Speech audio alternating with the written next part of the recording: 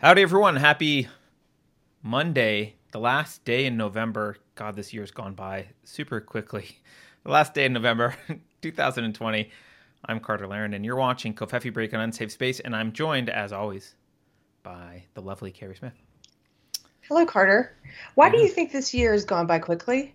Is it because there's so much in the news cycle that it's just our attention is constantly being pulled? Maybe it's constant outrage. Like there's always something to go on. I don't know, and I can't tell if it's just for me that it's gone quickly because we've been super busy. Like my life in the past hasn't been as intimately tied to current events as it is now. So I don't know if it's just my own perception is different this year. But my daughter says that the year went fast too. So I don't know. Did it go fast for you?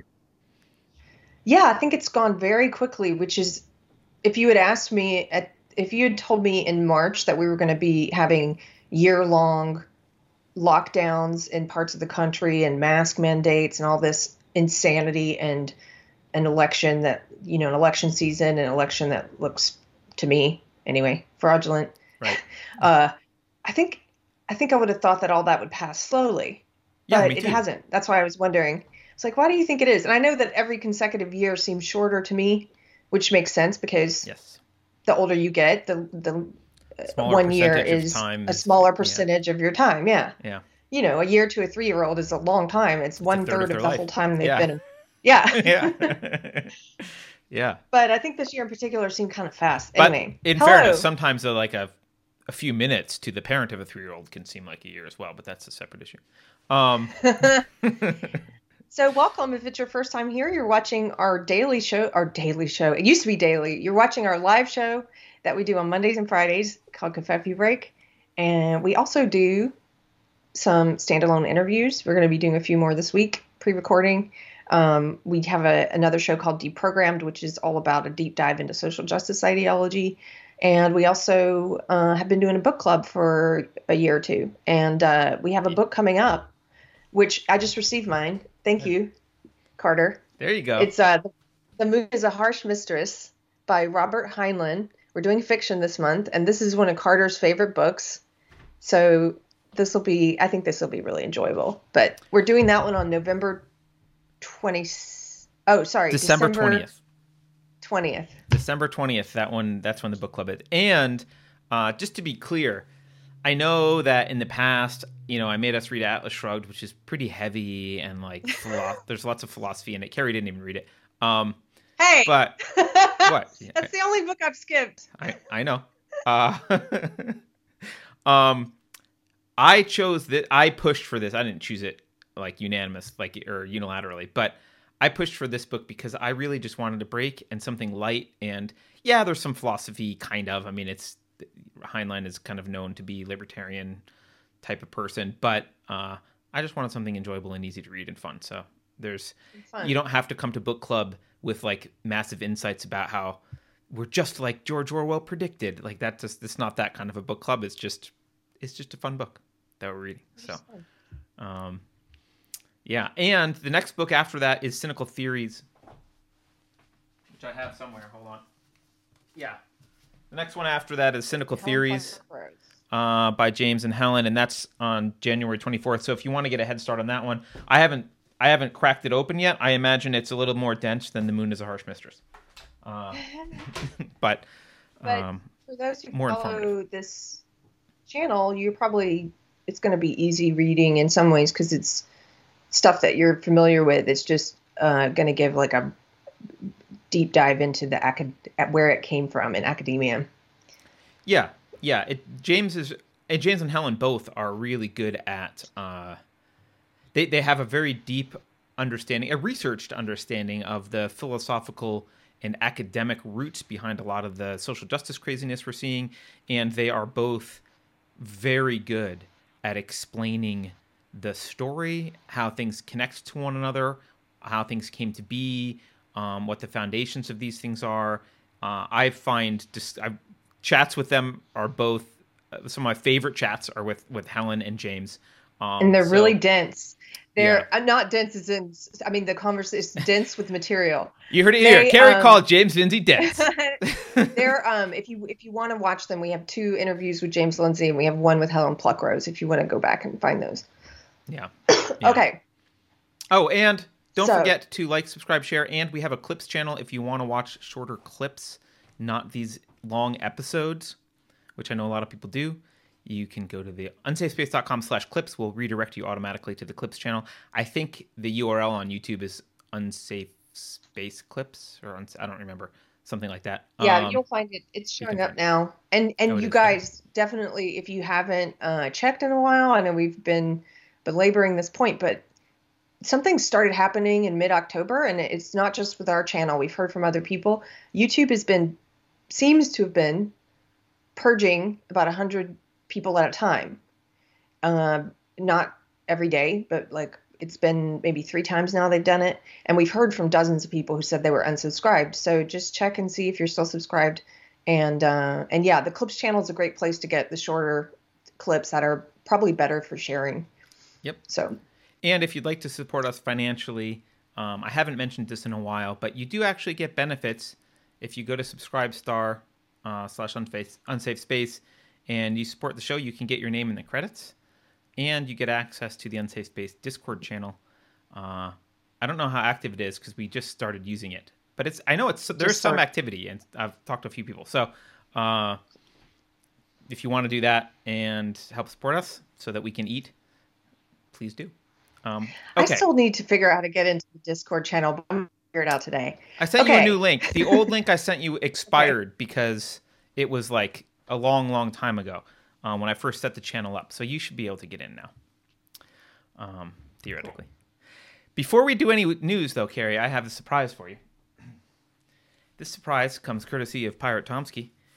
Oh my gosh! You have a matching one, so I'm sending you yours. He sent us 2 Newsy hats. He told me he was sending these. I'm so excited because you look so good in that hat, Carter. I feel like I need either a pipe or a big magnifying glass.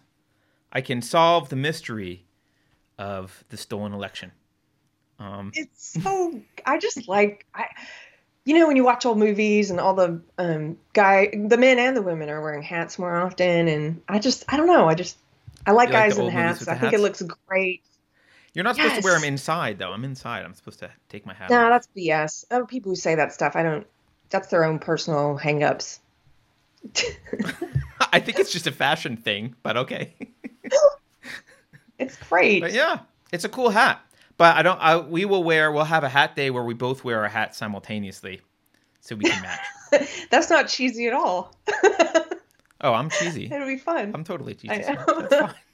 That's fine. I love it. So yeah, thank you, Pirate Tomsky, who sent us. Oh, you're not gonna wear it today? Put it on. You want me to? I can wear it the rest of the day. Yeah. Okay. I don't want to feel. I don't want you to feel left out because I have your hat here. So I feel like I'm great with your outfit today too. Here we go.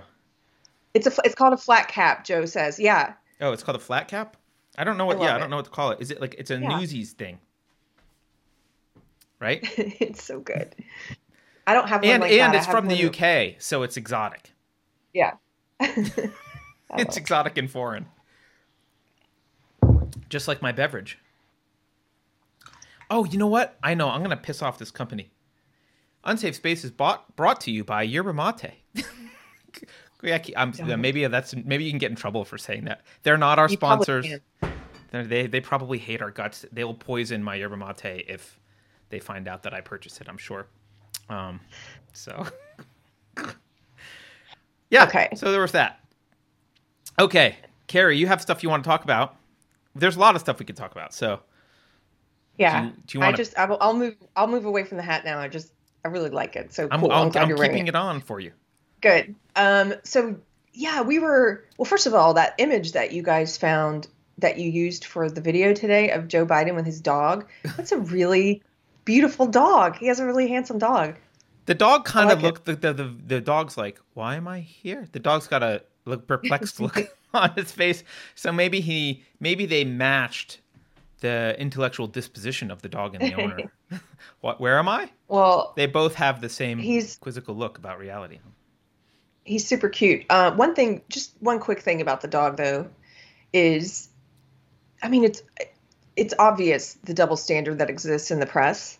And I saw someone at CNN, I think it was Stetler, tweeting about how now with Joe Biden as president, we can get back to a sense of normalcy, like normal relations between the press and the president. And somebody rightly called him out and said, "You mean like fawning adoration, You which mean is like what you've repeating, like yeah."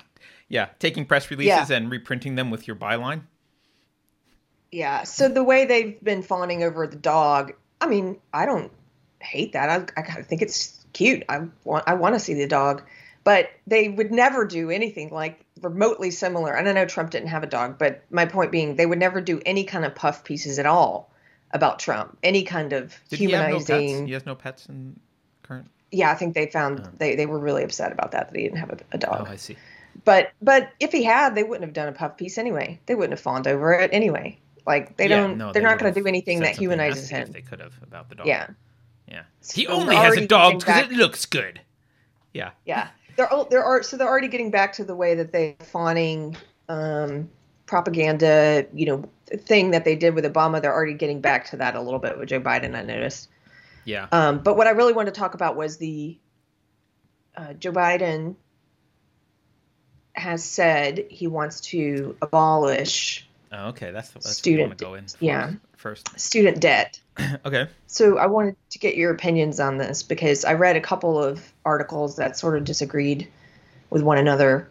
But when I was thinking about it, how he's out there saying he wants to, erase at least $10,000 in debt from each person, it just reminded me of how these things that are bad ideas that at one time might have seemed ludicrous to suggest that a major political party would be pushing them have now become sort of mainstreamed by the media and by social media and by this particular political party. So absurd things like abolishing the police, things that anyway I think are absurd to me, abolishing the police, abolishing borders, eliminating student debt. I'm wondering how they've been successful in mainstreaming them, but I think it's because we are currently in a culture that's more concerned with virtue signaling empathy than actually practicing empathy. So it's really cheap and easy, cheap in terms of the cost to you to virtue signal online that you think we should wipe out debt.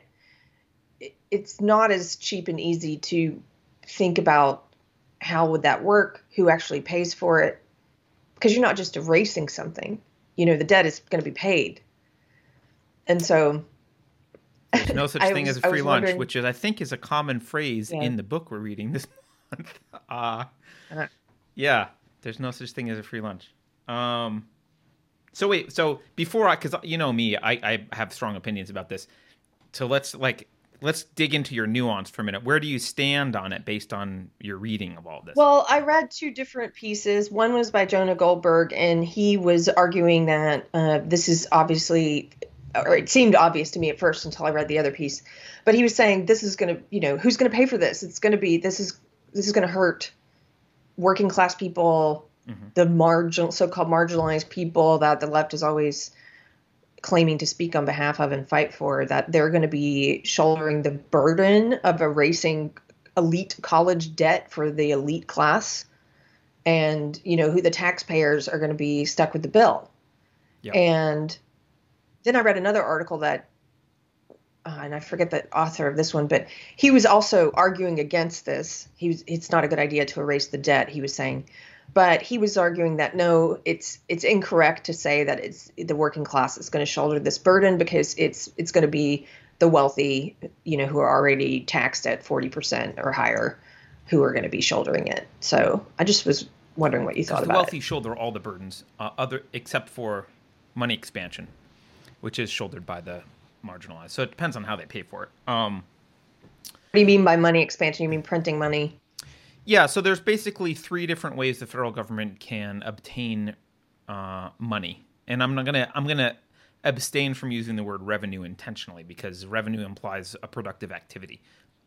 A bank robber doesn't get revenue by robbing a bank. There's three ways the U.S. can obtain money as a federal government. One, they can tax it. right? They can just tax your income and get it from you. Two is they can borrow it. So they can go to other countries, banks, whatever. They can borrow money.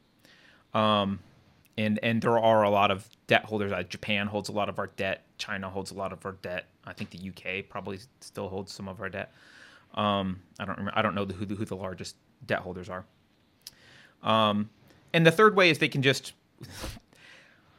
I'm saying this kind of metaphorically. In the olden days, this is literally true. Now they probably just type digits into a computer, but they can fire up the printing press and just crank out 20s, right? And be like, here we go. We got more money. The first way, taxes, is what people generally think of as how the federal government raises money, but it's actually not.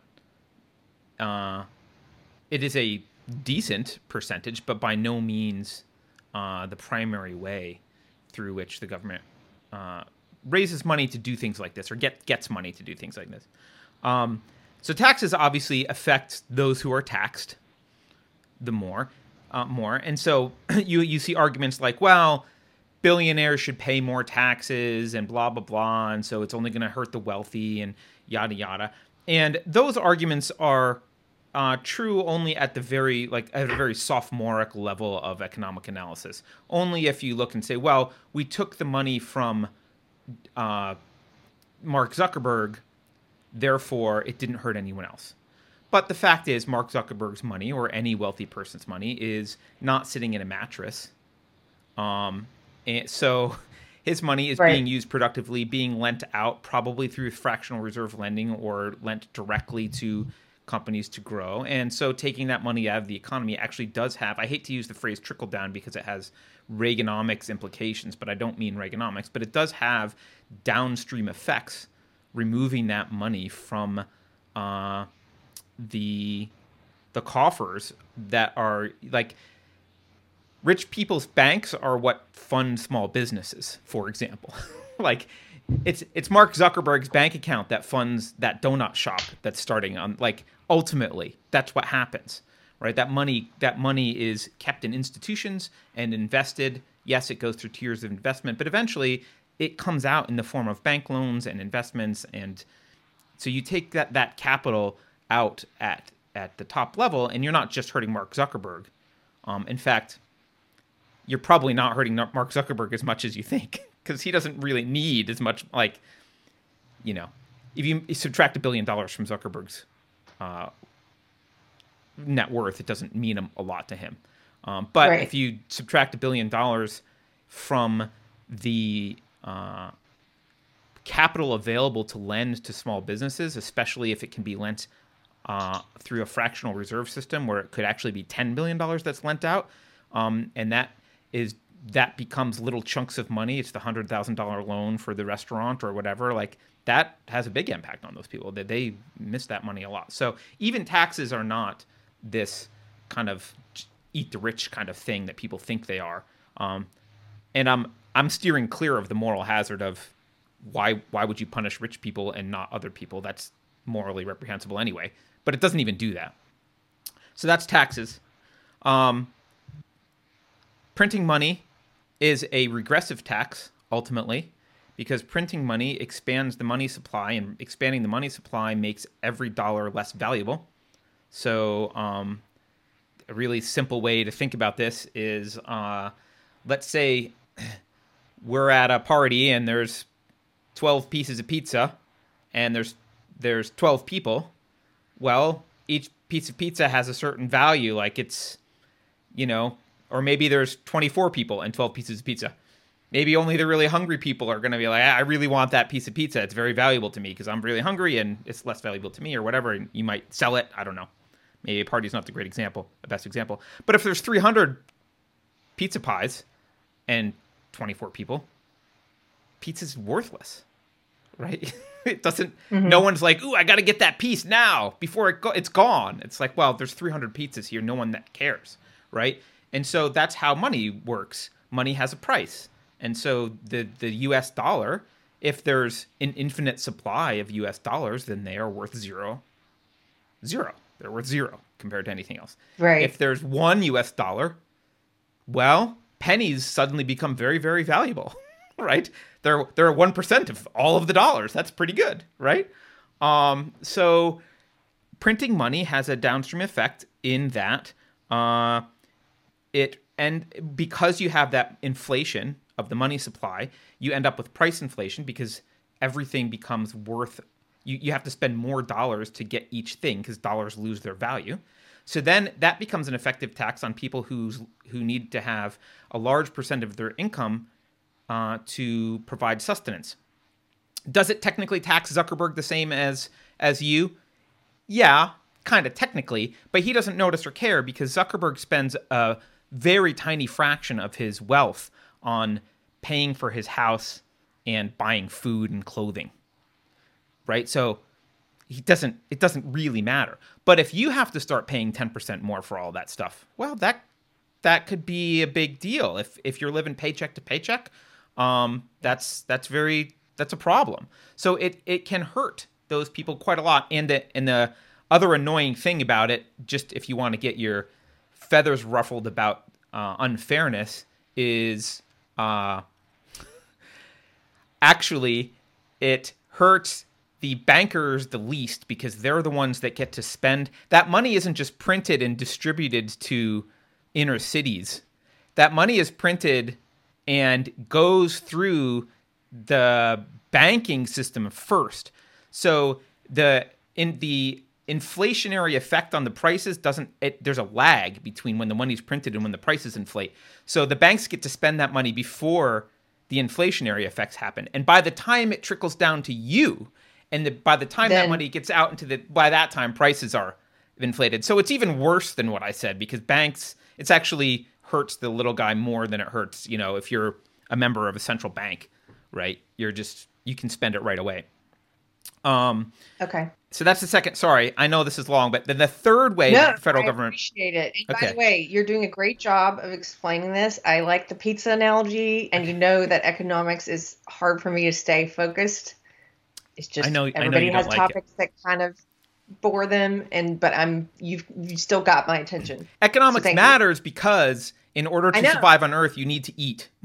That's basically why it matters, right? I want to have more of these kind of conversations and. Yeah. So the first way is taxes. Thank you. The second way is printing. And the third way is actually probably I would argue probably the worst way and also very popular. No coincidence there with government. And that is borrowing. Because borrowing is a promise to tax or print money in the future for your kids, your grandkids. With interest, by the way, with interest. So just like if you want to buy a TV, wait till you have the $200 for the $200 TV. Don't put it on your credit card. Otherwise, you'll pay $300 for the $200 TV or $250 because it will take long because you've got interest because you're taking a loan. Well, similarly, the federal government taking loans does relieve the short-term burden on the existing taxpayers, but it kicks the can and makes it worse down the road to your kids. It's the federal government borrowing money is one of the most evil things that the federal government, and I'm including war in that, it's one of the most evil things the federal government does. Because, and by the way, this not to get at boomers, and I know not all boomers do this, but boomer generation generally, I do have some sympathy for millennials. I know a lot of people mock the millennial generation for a lot of traits, which are mockable. I get it. But the boomers, man, they kicked the can and it landed squarely on the head of millennials. And they're like, what's wrong? Give me my Social Security check. And well, you jerk. You voted for Social Security. You spent all the money on other services because the system's basically bankrupt. You got to tax other people. They spent so much time voting for borrowing money and kicking the can down the road. And now they're all aging and they're like, why are our drugs so expensive? And how dare you try and stop Social Security? We paid into it. Yeah. Well, try being 30. You've been if you're 30 and you've been working for 10 years, you've paid 10 years into Social Security. You will never, ever see a dime of Social Security ever. What years? What years and what politicians? Maybe you don't know, but you're talking about like the boomers. But what administrations? When did all this massive Well, they're borrowing all start pretty happening? bad. But now I'm going to commit. I will commit suicide for the conservatives, right? Or with I'll get myself in trouble. This is a crime. Reagan. I mean, Reagan was horrible. And in fairness, the president actually can't pass a budget. The Congress has to. But you know, if you look at prior to, I'm this is, by the way, these numbers aren't exact. It's just based on my recollection because I didn't prep for this discussion. Prior to 1980, roughly, and maybe even early 80s, the U.S. was by far the largest credit nation. We were owed money by people. You fast Right. forward 10, 15 years, maybe 20 years. I don't know how long it took, but we became the largest debtor nation overnight. And what happened was conservatives speak a braggadocious game about, well, we want to cut taxes and limit spending. And they do. They get in and they cut taxes, but what they don't do is limit spending. So they get in, they cut taxes, and then they just borrow and print, usually borrow. So they talk out of both sides of their mouth, and they never actually reduce spending. And you can see, and look, it's hard in the face of the media because if you cut, let's say you were supposed to have a department that was supposed to increase 5% in budget from year over year, and instead they're going to increase 4%. It's still an increase. Papers like the New York Times and Washington Post and all the mainstream media will run around going, it's a 1% cut. Right? When it's like, it's a 4% increase. It's just not as much of an increase as they wanted. Right? It's like, Right. So you've got an entire mainstream media that's running around like, chickens with their heads cut off at anyone who dares maybe sorta don't increase as fast as we planned. I mean, it would be if an administration got in and actually cut programs, I think people would be committing seppuku on the streets and tearing out They their would hair lose and their like, minds. yeah. But what if somebody was able to articulate this the way you have, that like the way that you talk about how borrowing from future generations is immoral, and we need to Right. cut programs and we need to cut spending in Right. order to try and alleviate some of that debt we've created for our kids and our grandkids and great grandkids. What if Yeah. does no one, I'm not that familiar with the right. Has no one on the right made this argument in an emotional way? I think people make the arguments, but spending is like cocaine. Peter Schiff has an excellent analogy he talks about. I think it's cocaine that he uses, but it might be heroin. It doesn't matter. I think it's coke. But Peter Schiff is great for this kind of stuff. It's like cocaine. You take a little bit of it, and you feel great. And then your high comes down, and you have a choice to make.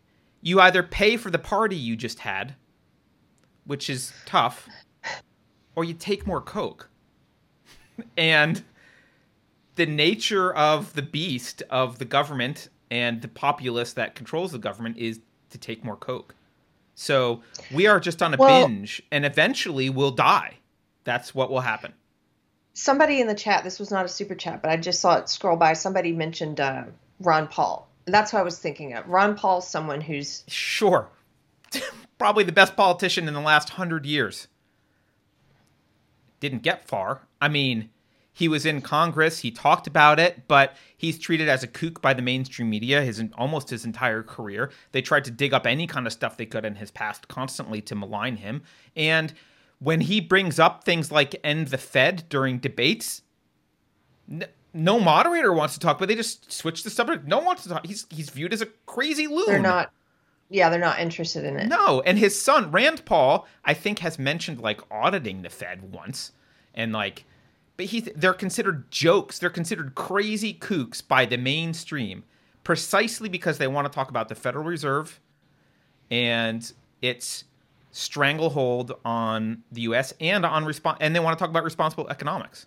And no politician, no one in the deep state, no one in the military-industrial complex, and no politician by default ever wants to change the way things are going, because they're hoping to be dead before the party ends.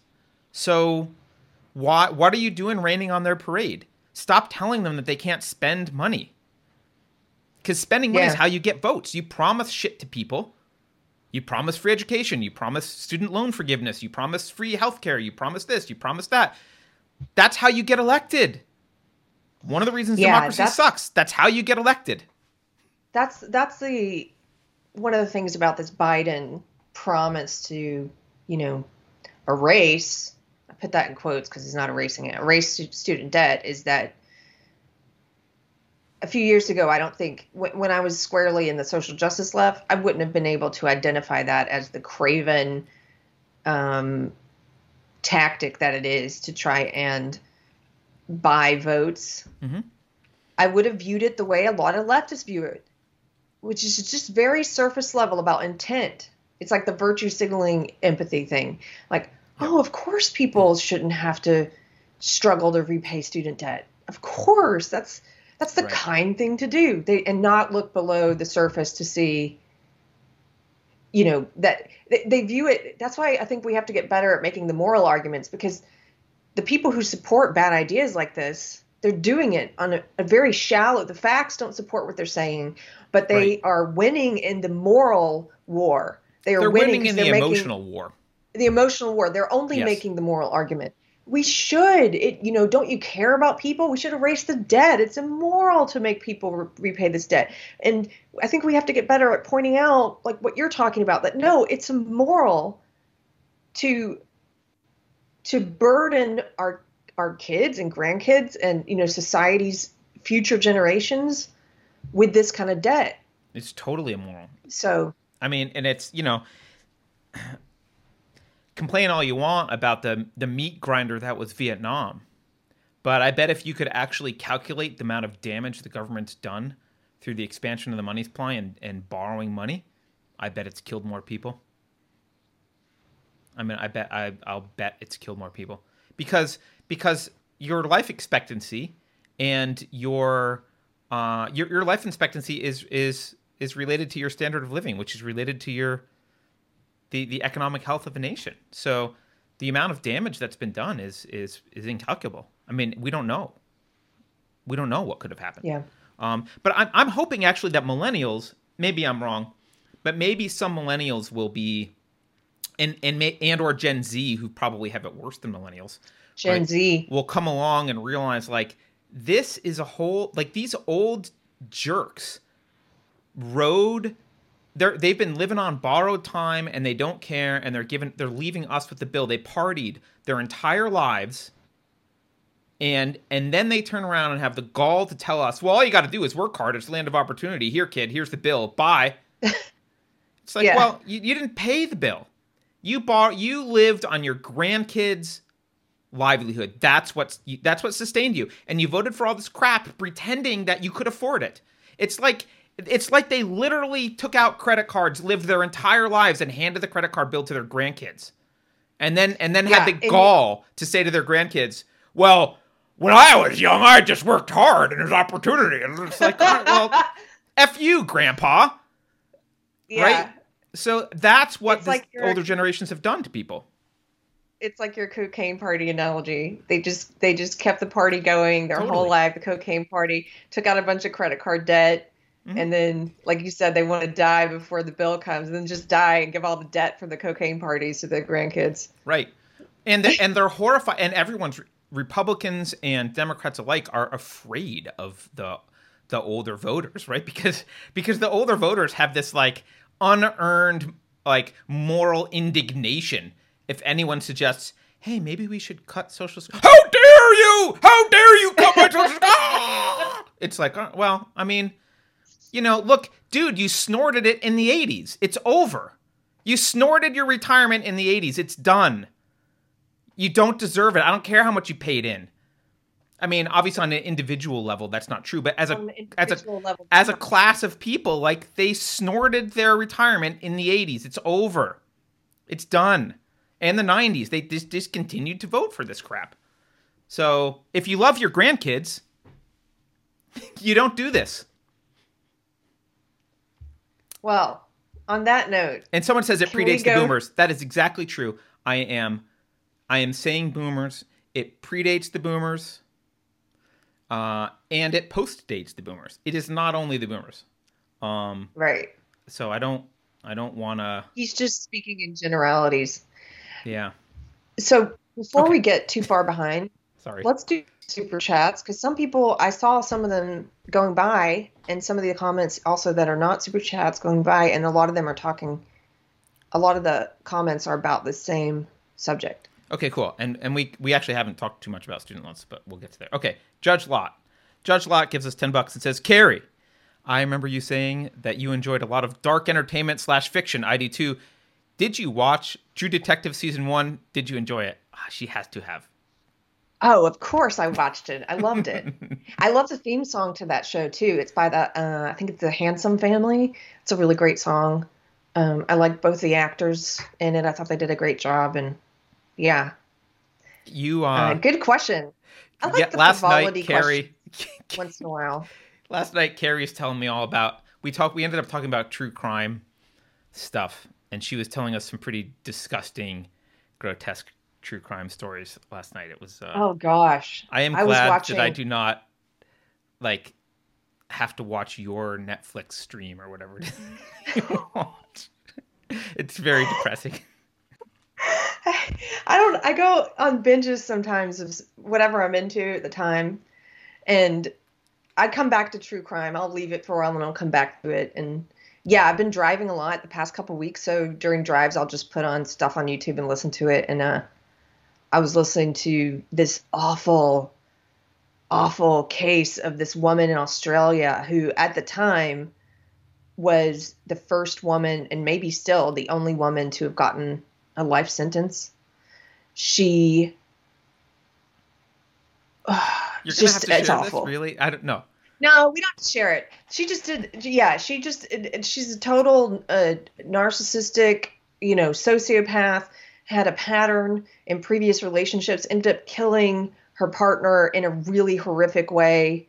And I don't know. I find those cases fascinating because of the ways that the people sort of justify it to themselves, or try and cover their tracks, or lie to themselves. How people, we've talked about this before, but I think women in general are more interested in true crime because they're more interested in people and how people work. Yep. And so trying to understand how the depths of evil that humans are capable of is something that I think draws me to true crime. Also, women are more often the victims of violent crimes, so there's a vested interest in understanding what the hell's going on, right? Right, and understanding aberrant, would that be the word you use? Personality behavior. types? Yeah. Aberrant behavior. Yeah. Yeah, but anyway, I've watched some dark stuff. All right. There's another one from Judge Lot who says, hey guys, great news. The New York Times said the Great Reset is a baseless conspiracy theory. Phew, we guess we dodged that bullet. That's amazing to me, given that the World Economic Forum tweets about it 7 times a day. They have a website. They're putting out videos. Yeah. They're not. It's right out in the open. They're right. Open. It's not a conspiracy theory.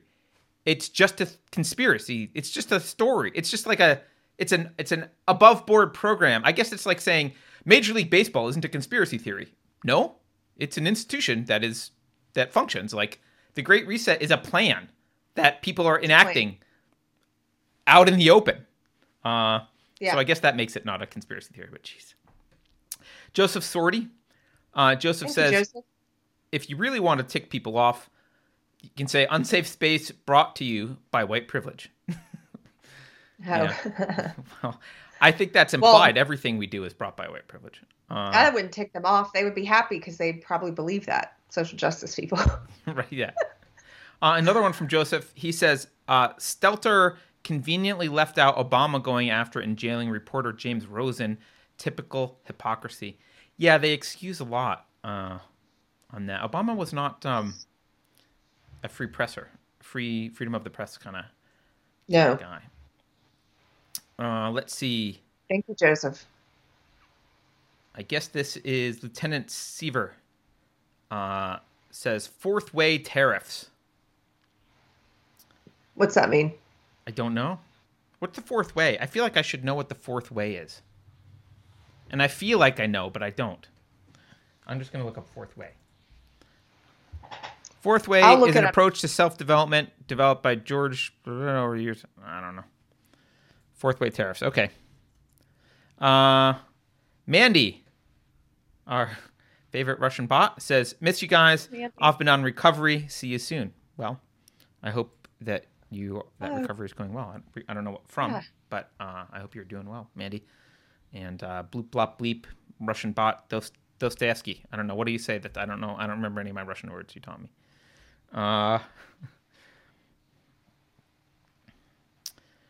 Joseph Sort, another one from Joseph. Joseph says, government paying back your loans for you, just another version of bad parenting on a mass scale. Can't learn if you're not allowed to make mistakes / dumb choices.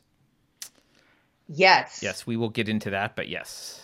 Yeah. Totally. And by the way, mm-hmm. I mean, that's an excellent point. You have to learn through mistakes. If you were not lucky enough to have someone teach you about how to make wise choices financially. Like, for example, if you went to public school and didn't learn how interest rates work and that a degree in gender studies is worthless. Yes. So I never learned, again, and maybe part of it is because I'm bored by economics, but I never learned some of the things I should have learned as a young adult. And actually, Tamara from book club, in our book club, Tamara sent me some Dave Ramsey books last year that were enormously helpful to me. It's embarrassing to admit that, but who cares? I'm sure there's other people like me. So I'm still paying off credit card debt.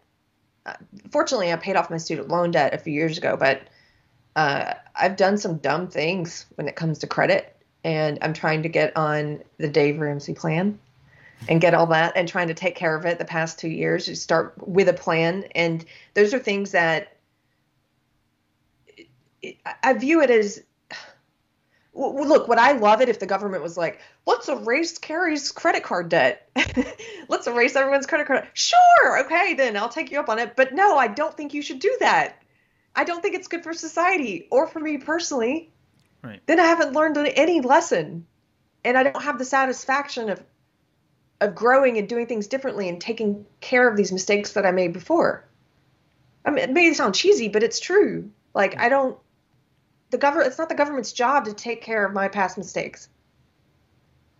Yep. Anyway. All right. Judge Lott gives us $20 and says, this is a 2-part chat. Mencius Mulbug, has a concept that the cathedral exerts a soft or subtle form of authoritarianism as opposed to the hard or overt form used by a state like the USSR. Let me find the second one here. I agree with this, by the way. Yes. I don't know who Mulbug is, but yes, they do have it is a soft and subtle form of authoritarianism. And a lot of people can't make that jump. Well, I'll just say this real quickly before you get to the second part. When I talk to leftists about the authoritarianism on the left, it's almost like they have an inability to see it, just like they have an inability to see the blatant censorship and propaganda from social media companies. They can't see it because they have a very shallow understanding of the way these things work, and they just say, well, it's not the government doing it.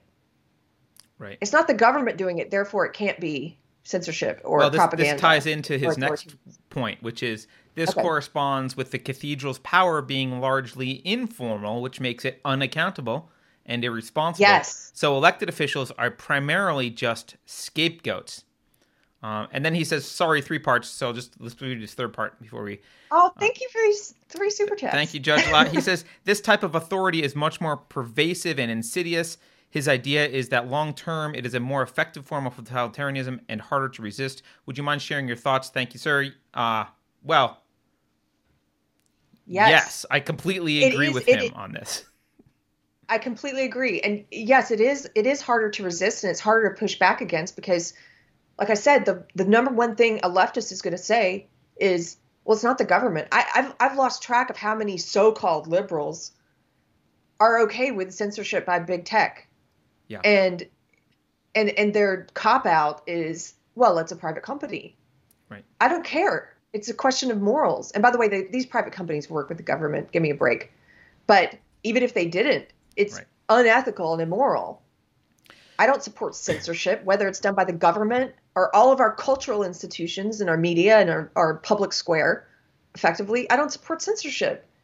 I don't understand how you can say, oh, I'm against censorship only when the government does it. Well, I mean, I think you can point to the First Amendment and say, well, that applies to government action, it doesn't apply to Google's action, and that's true. The argument that I've made against Google and Twitter and Facebook is twofold. One is there's a moral difference between moral and legal, so we can push back on them morally and say we don't like what they're doing regardless of the legal standing to do it. And the second is, one of the things that I think is most bothersome to me is that these platforms, and I guess I'm the only one who thinks this because no one brings this up at this doesn't seem to be a valid legal argument that I've ever heard anyone bring up, but I think it should be. I think these platforms are guilty of blatant false advertising because I don't think Twitter, for example, let's just take Twitter. They would never have grown to the size they did had they told people what their behavior would be like with respect to censorship. They pretended to be open platforms, and then they grew critical mass. So with social media platforms, the thing that protects you against competition is critical mass. Critical mass is very hard to get. You bleed money. Like if you look, I don't know what Parler's finances are, for example, or Gab's, but a lot of early platforms, they'll bleed money for a long time until they hit a critical mass of users that can be monetized enough to pay for the cost of running the service.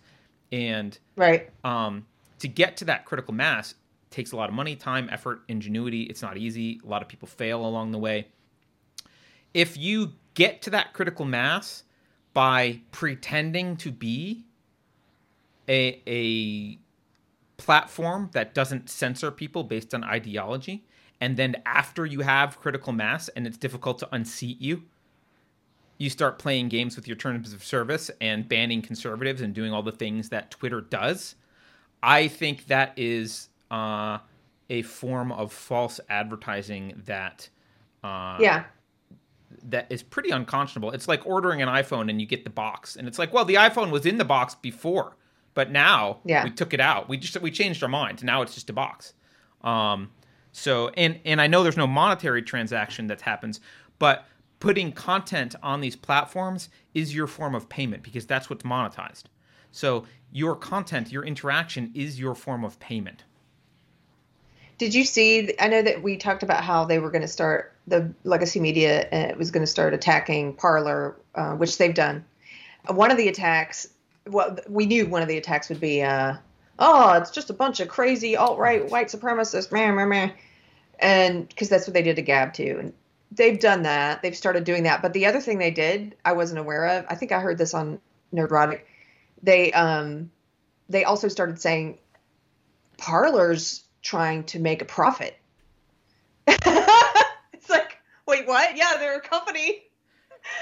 Unlike Google Parler's and Facebook and Twitter. Right. I couldn't believe that one. You guys, Parler's, they're looking to monetize things.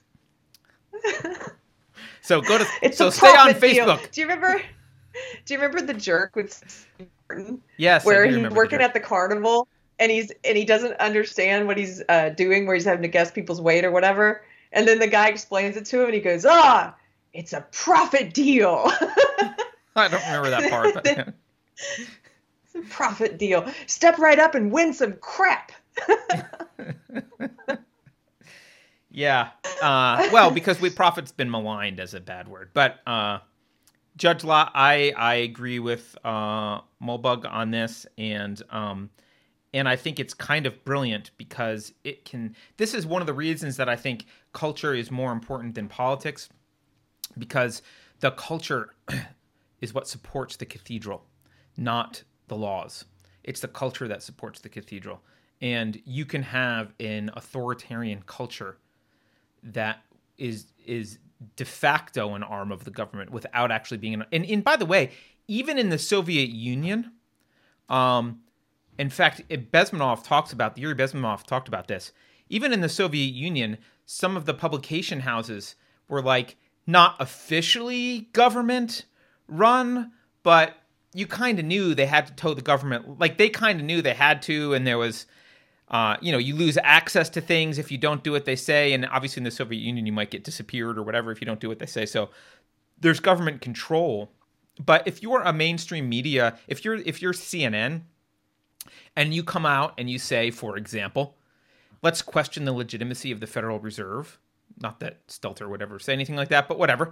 Let's question the legitimacy of the Federal Reserve banking system. Let's question whether we should have ever abandoned the gold standard. Let's talk about the deleterious effects that money printing has on regular people. Blah blah blah blah blah. I'm pretty sure they would lose access to the deep state. They would lose access. They would not be invited to pressers anymore. They would lose access. A, they would lose legitimacy from their peers, and B, they would lose actual access. People wouldn't want to talk to them, and that means that their news would be secondhand. Right. This is how they try and keep. This is how a lot of organizations try and keep upstarts out. This is how OAN. This is why the press was very upset when Trump invited OAN to the Washington press corps, because OAN was supposed to be illegitimate, and they're not one of the legitimate press, and so he, when he inviting them was he was breaking rules, right? So I think it's a very effective way, and I know Mulbug has some similar conclusions about democracy that I share. Okay, Matt Deckard. He just gives us $4.99 for our troubles. Thank you, Matt. Thanks, Matt. Keith the Hat Guy. Keith says, debt is a tax on people. What? Matt Deckard got kicked off Twitter recently, by the way. Oh, he did? Yeah, and didn't get a reason why. Do you know, this is probably happening to just countless people. He said the only thing he could think of was that he was tweeting with the hashtag Biden cheated, and the hashtag was trending, in Twitter's top trending hashtags. It was trending until then they deleted it. They do that all the time. We've known that. They've been doing it for 2 years. At least they'll just delete any trending hashtag they don't like. So they took it down, and he was like, maybe I was banned for that. Just for having an opinion. Come on. The people, the double standard is what offends me. If you're saying, Trump is a Nazi or Trump is a murderer or any number of things you can say, it's totally fine on Twitter. They don't care. But you give 4 years saying Trump cheated. Yeah, they've been spending 4 years doing that. But if you say Biden cheated, they're like bannable offense. And anyway, thank you, Matt Deckard. I hope you get unsuspended. Keith the Hat Guy says, debt is a tax on people not old enough to vote and not yet born. Easiest group for politicians to tax. Can't complain if you're not yet born. That is true, Keith. That is true. Let's see.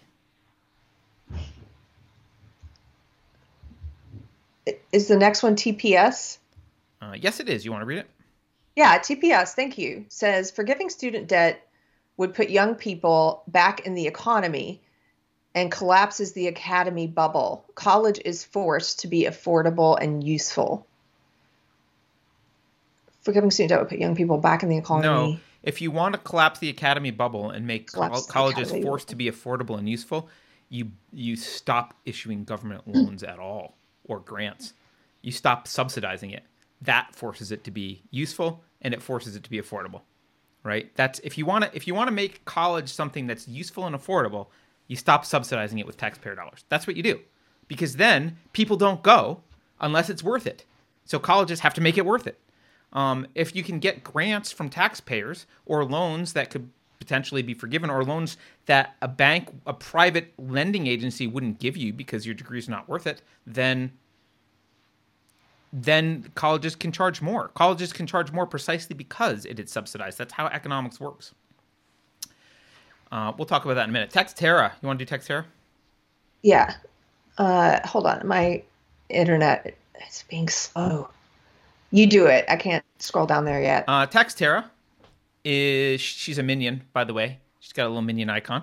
As a Gen Xer, she says, I'm not expecting any retirement at all, other than what I save myself. By the way, me too. Gen Xers should be on board with this, with what she's saying.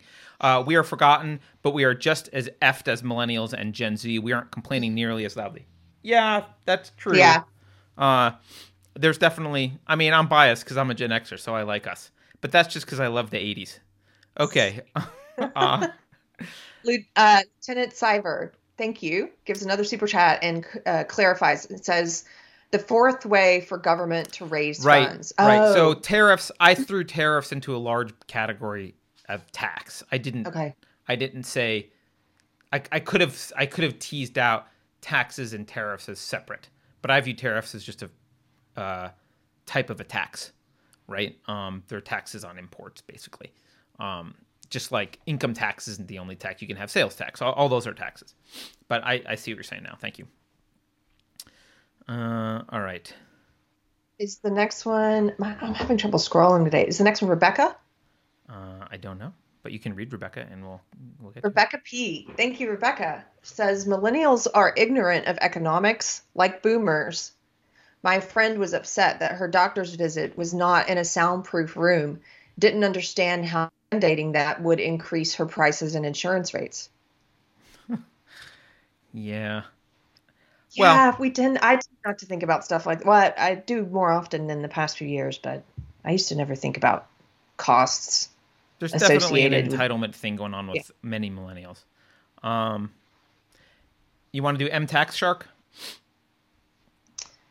My screen's frozen again. You do it.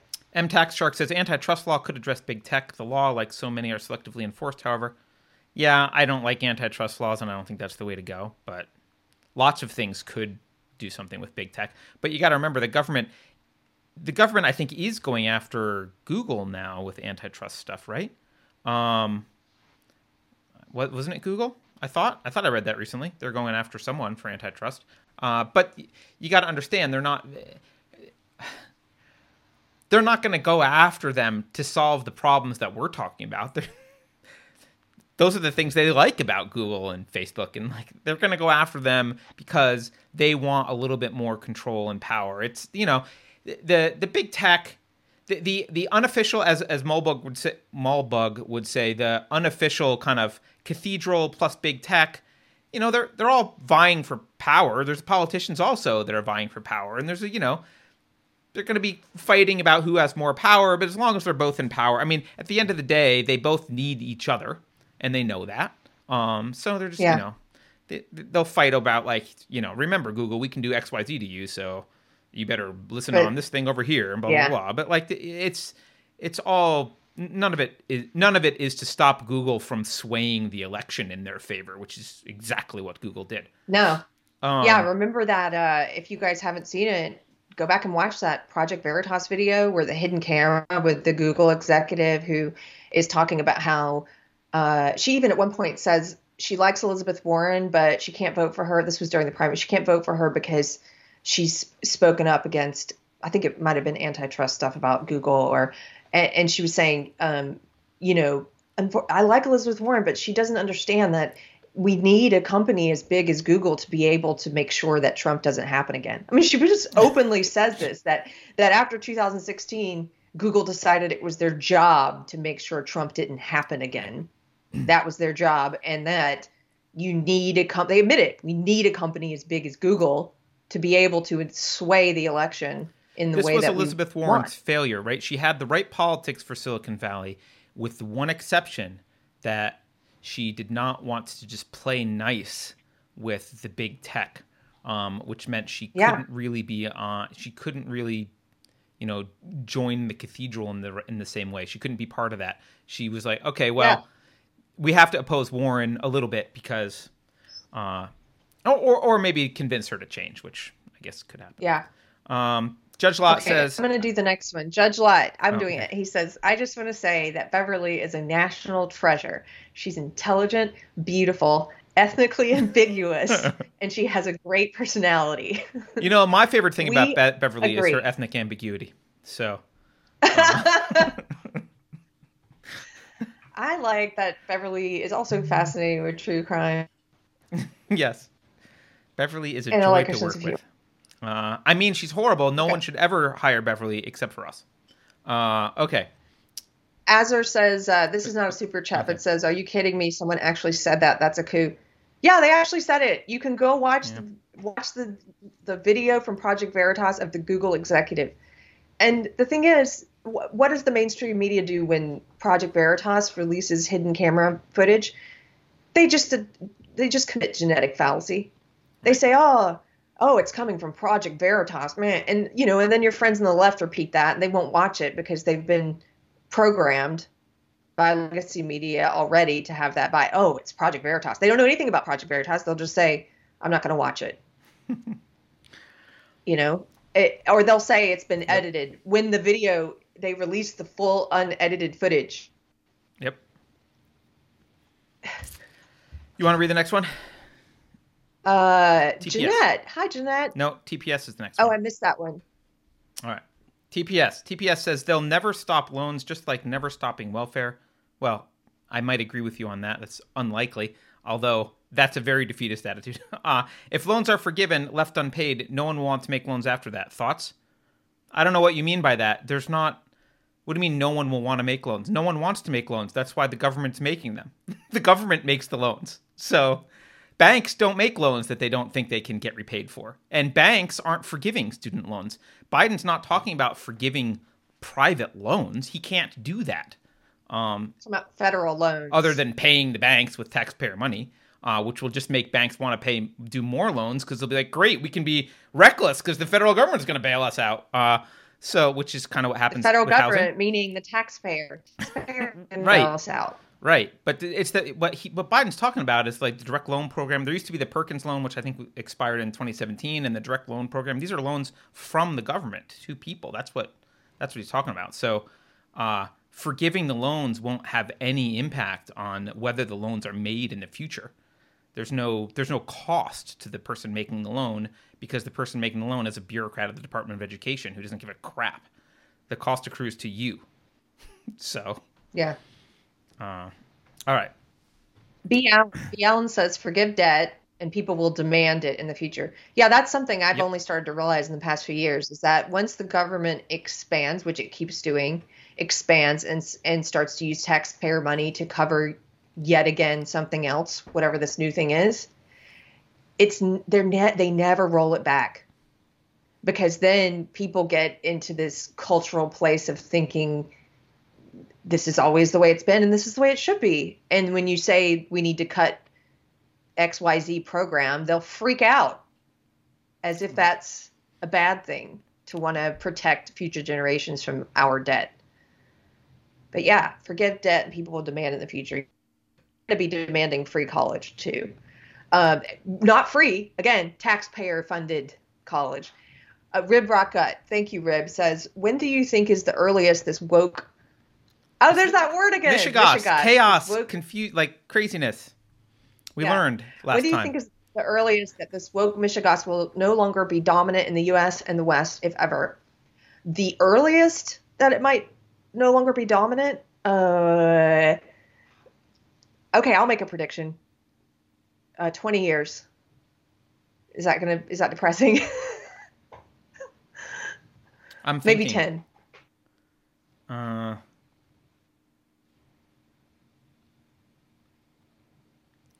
Yeah, I'm not convinced that it will remain dominant continuously. Like, I think there could be a swing back for a few years, but then it will come back with a vengeance. Before we're rid of it, I don't know that we'll ever be rid of it, but I think we've got a couple generations. We've got kids growing up now in elementary school being indoctrinated. So what? They've got to grow up and die off and be out of power before? Like that's a lot that has No, to happen. I don't think it requires that. I think that a generation of people who've been indoctrinated can change their opinion, but things will have to get very bad. And so what's the True. time frame for things to get very bad? I think it might be 10 or 20 years. Yeah. And I guess the question's also where. I guess, did he say worldwide? Was that a worldwide question or like a localized question? In the West. In the West? I mean, I think the best that we can hope for is the West splits. And you end up with part of the West being actually classically Western and the other part going the way of communism / socialism with AOC characteristics, right? So Yeah. By the way, I read it was inspiring. There were also parts of it that were depressing, but overall it was a speech that Alexander Solzhenitsyn gave in 1983, and it completely applies to today. You know, you can read that, and there are some things that are going to make you feel depressed, but there are also some inspiring things in it. I'll make sure I'll send you the link, Carter, so we can put it in our show links for today, because I think people might get something out of it. But just speaking of, communism, at one point he says he's talking about communism's attacks on Christianity, and he's talking about this idea that communism is allowed to thrive when people have forgotten God. I don't think he quotes Nietzsche, but he's definitely drawing from Nietzsche. And then at one point he talks about how the countries where communism has taken root and the countries where things have become very bad and you start to see mass oppression of people, that those are the countries where the Christian community is starting to thrive and grow underground. Mm-hmm.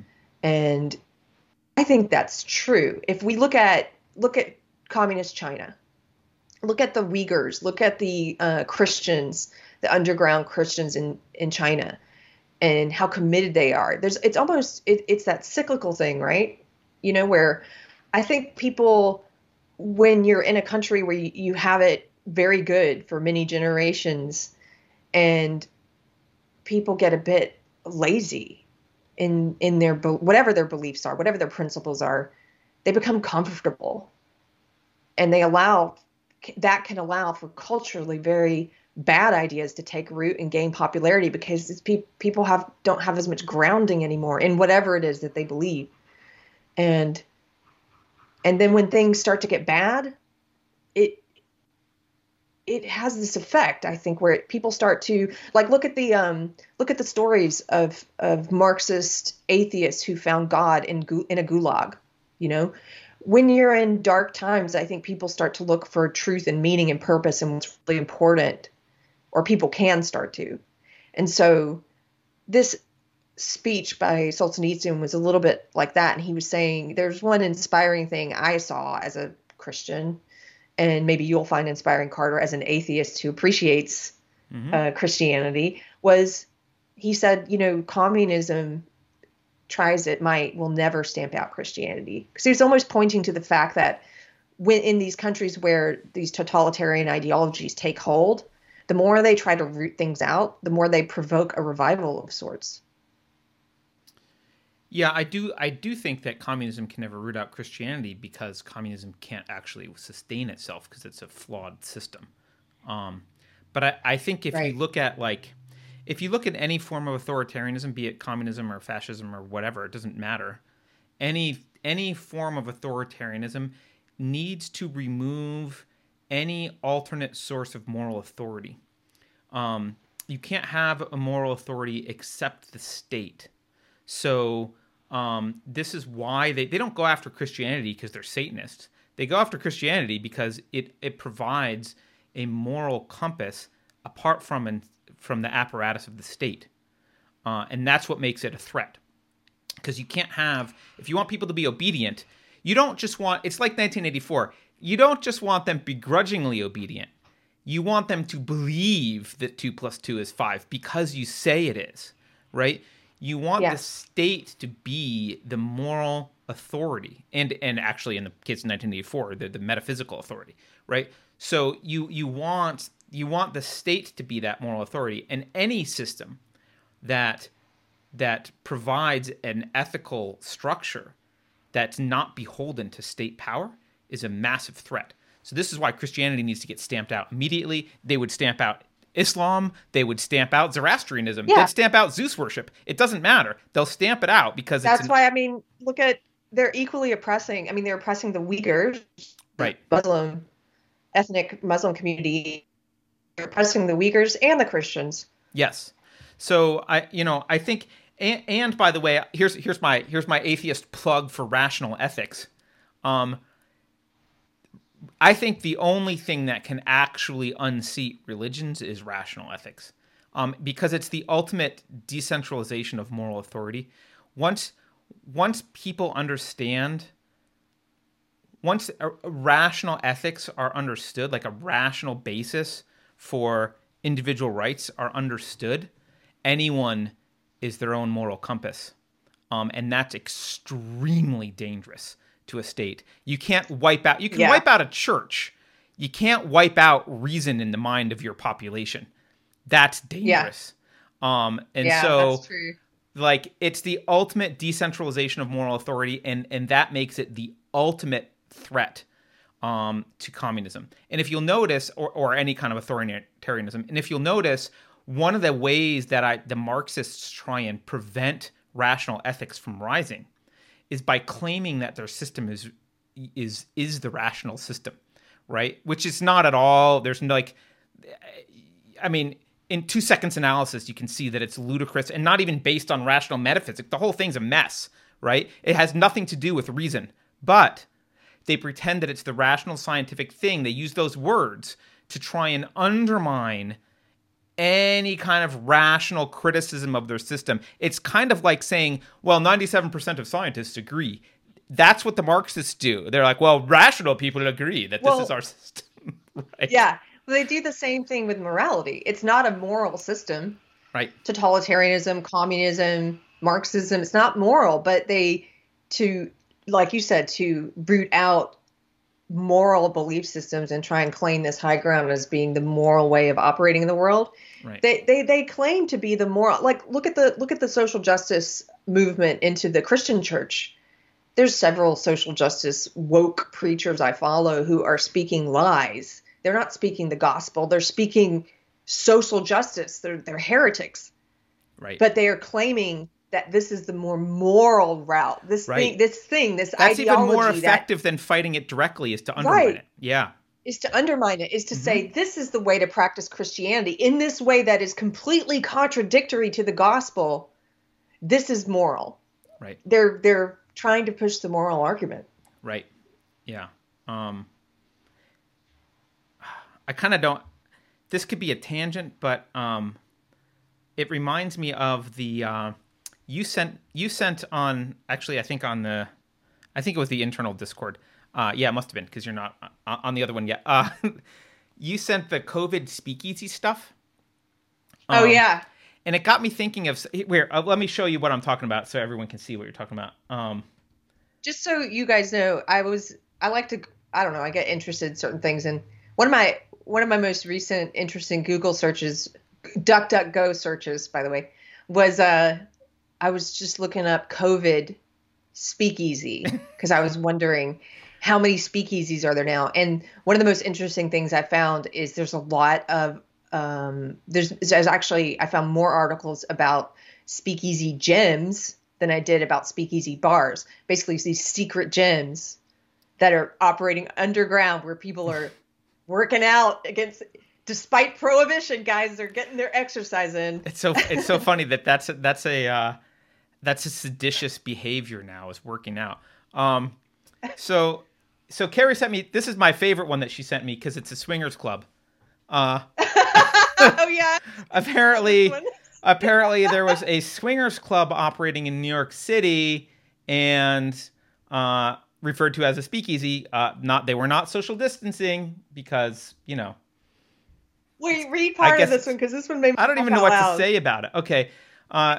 New York City sheriffs busted an illegal swingers club in Queens earlier Sunday morning, in which officers found upwards of 60 revelers crammed into a secret location without masks. But if they had masks, it would have been fine. In violation of the Big Apple's pandemic orders. The illicit underground club, it's aptly named Caligula, which bills itself as the hottest swingers club in New York, was raided at just 12:05 a.m. after officers received a 311 complaint about a party on 20th Ave near 41st Street in Astoria.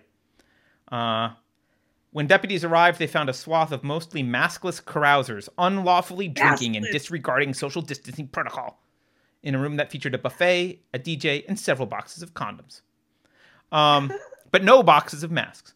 So there were this one was funny to me, and you also shared this one. Wait, get to the next part where they found people having group sex in a room or something. Oh yeah, okay. The reason I was skipping the salacious stuff, but okay, that's fine. No, the salacious stuff is what makes this funny, because they're mentioning all the salacious stuff, but they're throwing maskless in there, like that's also salacious now. Right. 3 couples were found having sex in a small back room that had been lined with mattresses. The party was in violation of the city's 25-person gathering rule. Ew. But the real scandal here is that they were not social distancing and they were maskless. Can't have your sex. Can't have your sex within New York's boundaries. And you can't work out. Sheriffs dropped the hammer on Speakeasy Gym for flouting COVID-19 rules. Again, here's this word, Speakeasy, that you had me Google. Speakeasy and COVID, right? Speakeasy gyms. Again, they raided an underground gym. When I see this phrase, I think like, is it like a fight club? What's going on in the underground gym?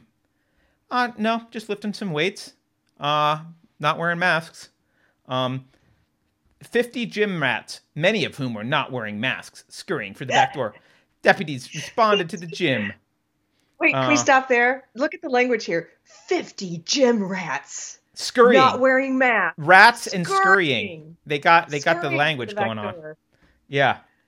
This makes me think of remember Seinfeld used to have a joke about how he didn't believe in paying for gyms because he would just go to a gym without having he would go to a gym without having a membership, and he said, well, what's going to happen if they catch me? Are they just going to chase me? I'm getting free exercise.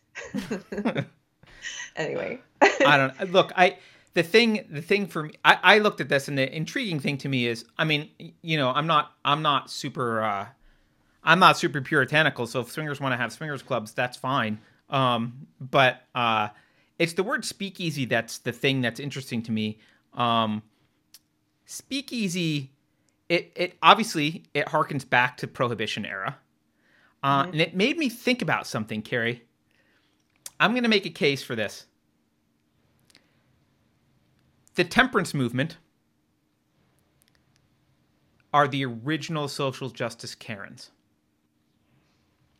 Oh, okay, yeah, I'm with you 100%. They were white women, Protestant white women, who were moralizing, and they used a lot of these same techniques.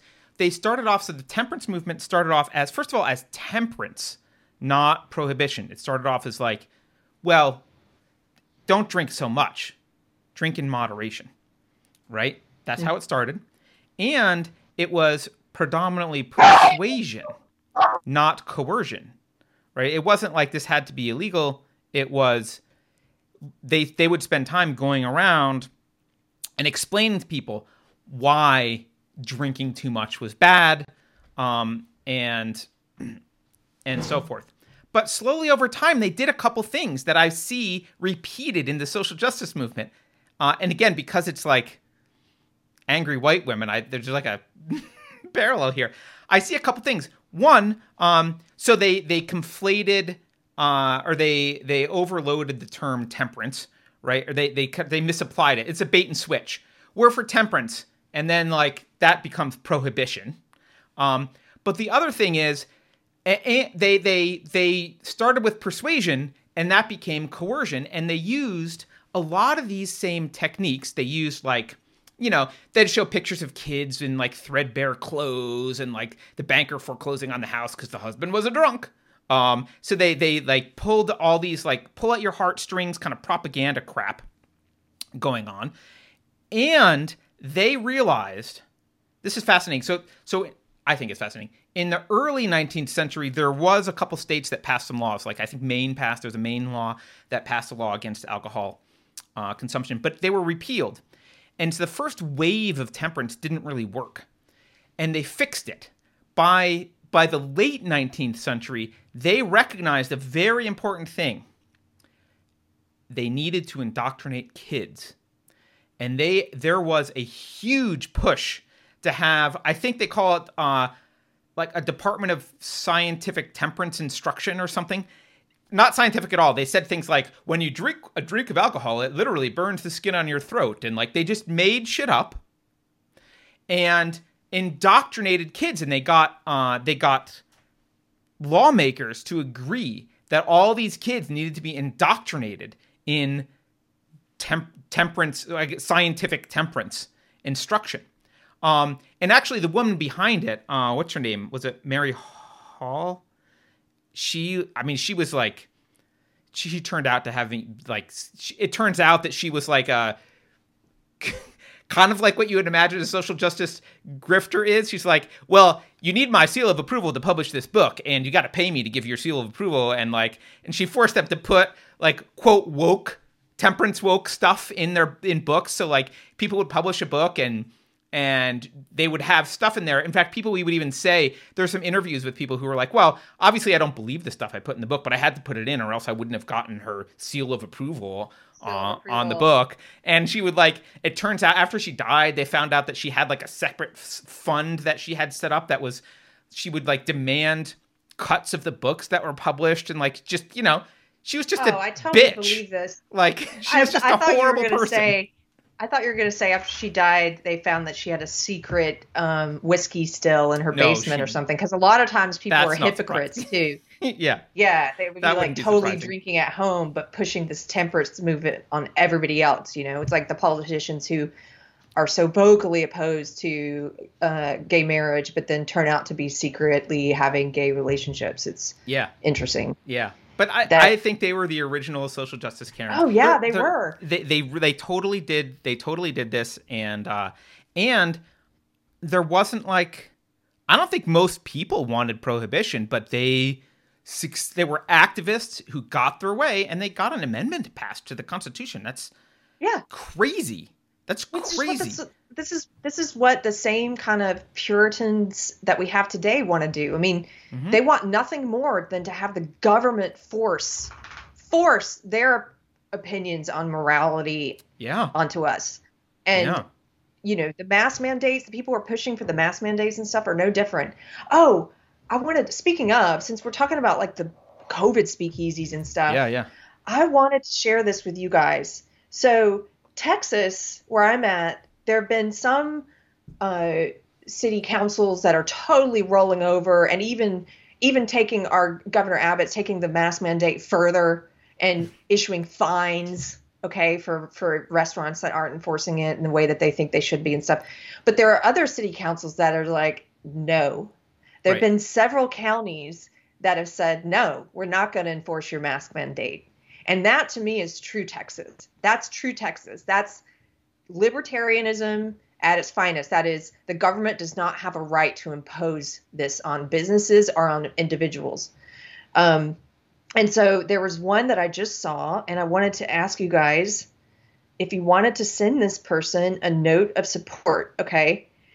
This is, it's a school superintendent in Peaster. I hope I'm pronouncing that correctly. Peaster. Independent School Board. He's the superintendent.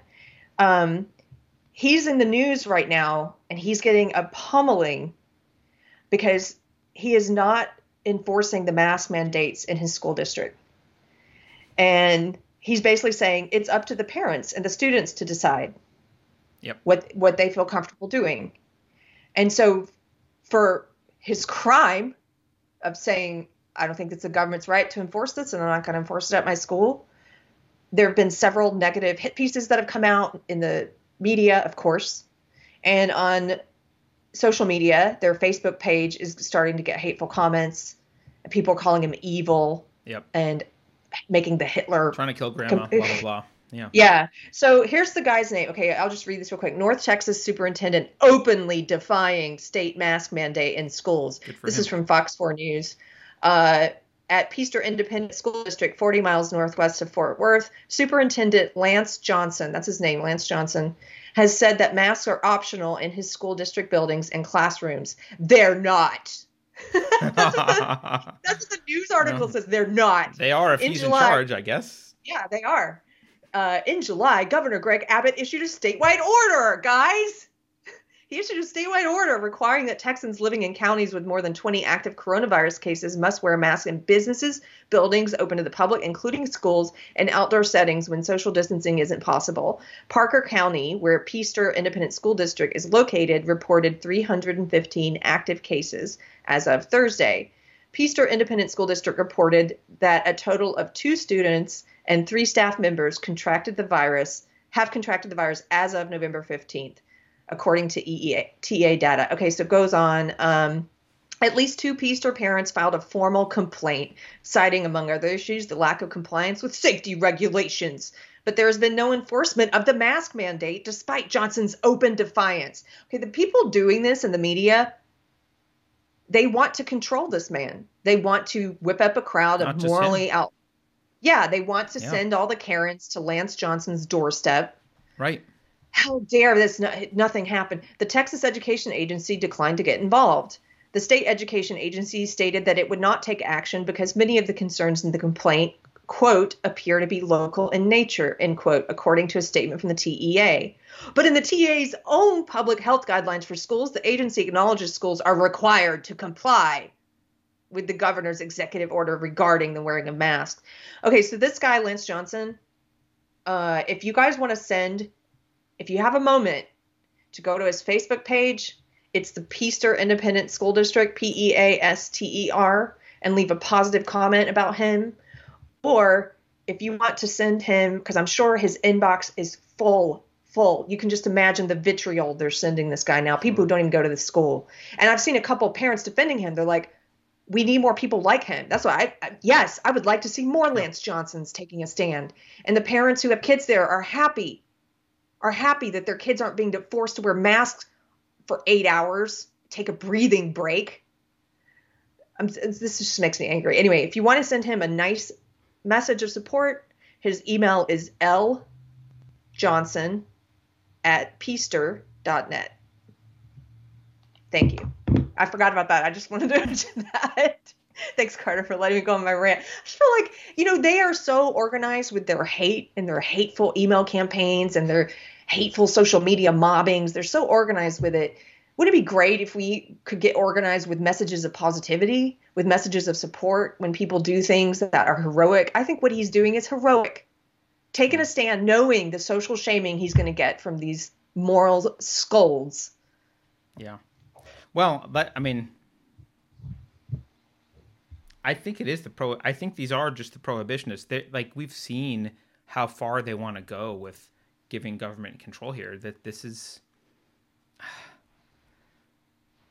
I don't know. If we could have a constitutional amendment to make outlaw illegal, that makes no sense. Alcohol illegal, then I kind of look at history back and say, okay, well, then anything is possible. These social justice crazies or the mask, what do you call them? Mask holes? In the name of safety, because that's what was done with prohibition, right? In the name of safety, we could do, nothing is impossible here. Any of this could happen. And by the way, I just want to defend the Puritans for a minute. Someone said, no wonder Britain's happy they got rid of the Puritans. The Puritans actually brought more alcohol over than water on their boats. The one thing Puritans were allowed to do was drink. So it wasn't the Puritans who pushed prohibition. It was, I think, basically angry wives of drunken guys who were just bad people, I guess, ruining their lives. Busybodies. Yeah. Okay, so I have to take a quick break. Okay. I will be right back. Take a break. We'll do some super chats. All right. I'll do some super chats while she's gone. Jeanette Jeanette gives us $20 and says, got shut out of my Twitter with no explanation. Oh, you too? That sucks. I keep posting warnings under President-elect Biden posts that said, this is in dispute, just like the warnings they put on anything about election fraud. Just couldn't help myself. Well, maybe that's what got you banned? I don't know. They don't feel the need to explain anything that they do. Because, it's Jack Dorsey. Even when they apologize for stuff, if you'll notice, it's never an apology. It's always like, sorry, we didn't explain well enough why we arbitrarily banned you. And then their explanation is like, we banned you because you broke our terms of service, which isn't really a good explanation given the ambiguity of the terms of service. Parrot Tomsky, who is responsible for the hat, by the way, gives us £5 and says, stop supporting any organizations which push woke crap, and it'll soon die out in that part of society. I've already canceled as many subscriptions as I can. That definitely helps. You can vote with your dollars. I completely agree. If no one supported any of this stuff, then it wouldn't be out there. Although we'll circle back and talk about colleges because there's some more stuff I wanted to say about student loans, with respect to that in particular. Lieutenant Siver says, communism, the state wants to be the only religion. Yes, that is correct. Right? Because if the state is not the moral authority, then there's disagreement about whether you need to abide by the laws. This is why when you get I'll call them state theists, which is really what communists are generally, and big staters and leftists. When you get state theists, a country full of state theists, they are more likely to be morally outraged that you're not wearing the mask or doing the thing, because the state is not just responsible for giving you, it's not just laws. The laws aren't just arbitrary rules. The laws are morality. What is a law becomes moral by virtue of the fact that it's a law, because that's where their moral code comes from. It comes from the legal code, because they don't have any alternate moral compass. It's only via vote. Joseph Sordy says, these low threshold case amount mandates, like 20 cases, are on purpose. COVID will be around forever like the flu. Chances are most populous counties will always have 20 cases. Yeah, right? It's weird how they shifted. We talked about this last time, but they shifted the standard from, we're going to flatten the curve and then get it out of our system and herd immunity, to there can't be a single case and we have to have a vaccine. Yeah. When that was a bait and switch. When did that happen? Because the death rates aren't as bad as we thought they might be, or as they told us they might be. The survival rate is over 99%. So they can't use death rates. They have to use case numbers, to try to scare you with. And like you're saying, thank you for the super chat, Joseph. But you're right. As long as they want to extend this, they can. Look at how easy it has been to manipulate us and to get us to comply. And then when there are the few lone, brave people who step out, like the salon owner in Texas, like the superintendent, like the guy in New York, the suit shop, the people that step out and say, no, I won't comply, they get mobbed. Yeah. Yeah. But we need more of them. Tweegirl brings up a good point. She says in Trudeau's Canada, I don't know why Canada is in quotes, but in Trudeau's Canada, I get Canada. I don't believe in Canada. In Trudeau's Canada, the elderly can legally choose to die by doctor-assisted suicide, which I agree with, by the way, but we're not allowed to risk death in order to truly live. Right?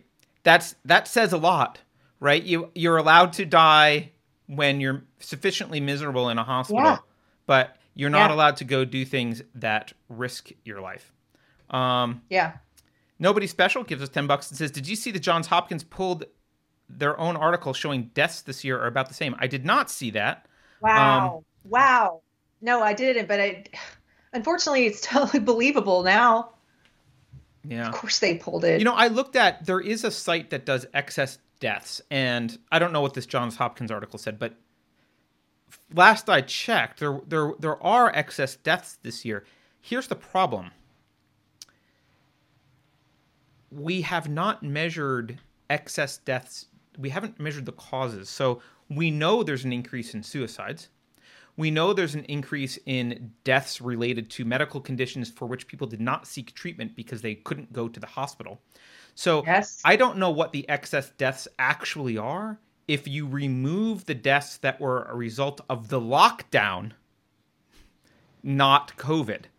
And from what I can tell, it's verboten to do a study like that. No one actually wants to look at that and see what those numbers are. And I found it actually quite difficult to get detailed data. We've mentioned this before, but mainstream media never links to anything. They never want you to see the actual sources. The CDC does have a death estimate website, but it lags several months. It's kind of crappy. There's other sources of data out there. But I think what will probably happen is a couple of years, the truth about all this will come out, but it will be a footnote on page 8, metaphorically, of the New York Times. Like the truth will come out, but no one will pay attention to it because there'll be some other shiny object. We'll probably be going to war with, Kazakhstan or who knows, right? Like we'll be like, something else going on, and like there'll be some kind of footnote. By the way, the number of deaths in 2020 turned out to be mumble, right? Okay, and we will just move on as if it doesn't matter. Andrew Joyner gives us a hippo in tactical gear. Thank you, Andrew. So thank you, Andrew. Are we caught up now? I think we are caught up. Carrie, can we? I know we were talking about the student loan stuff, but can we talk about one more thing with student loans? Because yeah, we didn't actually get to the student loan part. I know. That's why I. Let's get there now. Okay.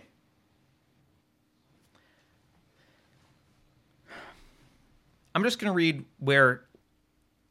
loan cancellation stuff. This is important. There's a reason I'm saying this. The reason you need to know this. If you want your student loan canceled, there's a number of things you can do now. You can be a teacher in a public or nonprofit elementary school system in a low-income area, or just a math teacher or a science teacher or a foreign language teacher, or other states can designate other types of teachers. You can get 100% student loan forgiveness for those jobs. The other paths to cancellation that I've seen here, I'm just going to read off a list. Early childhood education provider, employee at a child or family services agency, faculty member at a tribal college or university, firefighter, law enforcement officer, librarian with master's degree at a Title I school, military service, nurse or medical technician, professional provider of early intervention or disability services, public defender, speech pathologist with a master's degree at a Title I school, or a volunteer service.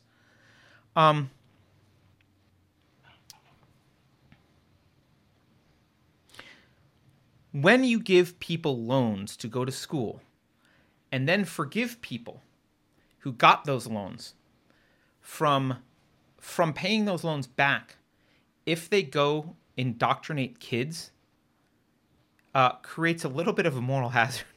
Like, who do you think, what kind of people go in to get their loan forgiven and teach public school, and they're going to say, oh, the student loan program shouldn't exist? No one. None of the people that go in, none of these people are going to teach your kids anything about an objective analysis of the validity of the student loan program. What they've done is they've created a factory for indoctrination. And one of the ways to do that is you subsidize the education, and then you forgive that loan if they go dance the right dance at school, right? If they go indoctrinate the kids.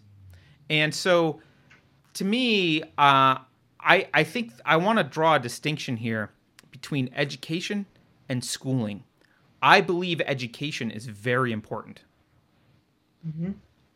I am not convinced at how important schooling is for everyone, and there's a difference between those two things. And if you look online, there's a lot of people that argue, oh, how dare you question the value of a college education? It's clearly valuable, blah, blah, blah, blah, blah. And they look at, there's overwhelming evidence, they say, and they cite stuff. But I'd like to point out a few things about what they cite. First of all the longitudinal studies, like lifetime earnings, okay, well, they're based on people who are 65. When did they get an education? That was a long time ago. They can't be current. So they, right, by their nature, longitudinal studies about education cannot be current about the value of a degree that you would obtain in 2020 or 2021. But there's two big problems I see with most of these discussions. One is they always talk about the average value of an education, and they almost never do the work to separate by degree. So, look, if you want to be a medical doctor, going to medical school is kind of a requirement. Yes, you will learn stuff going to medical school that you need to be a medical doctor. In fact, you can't get a license.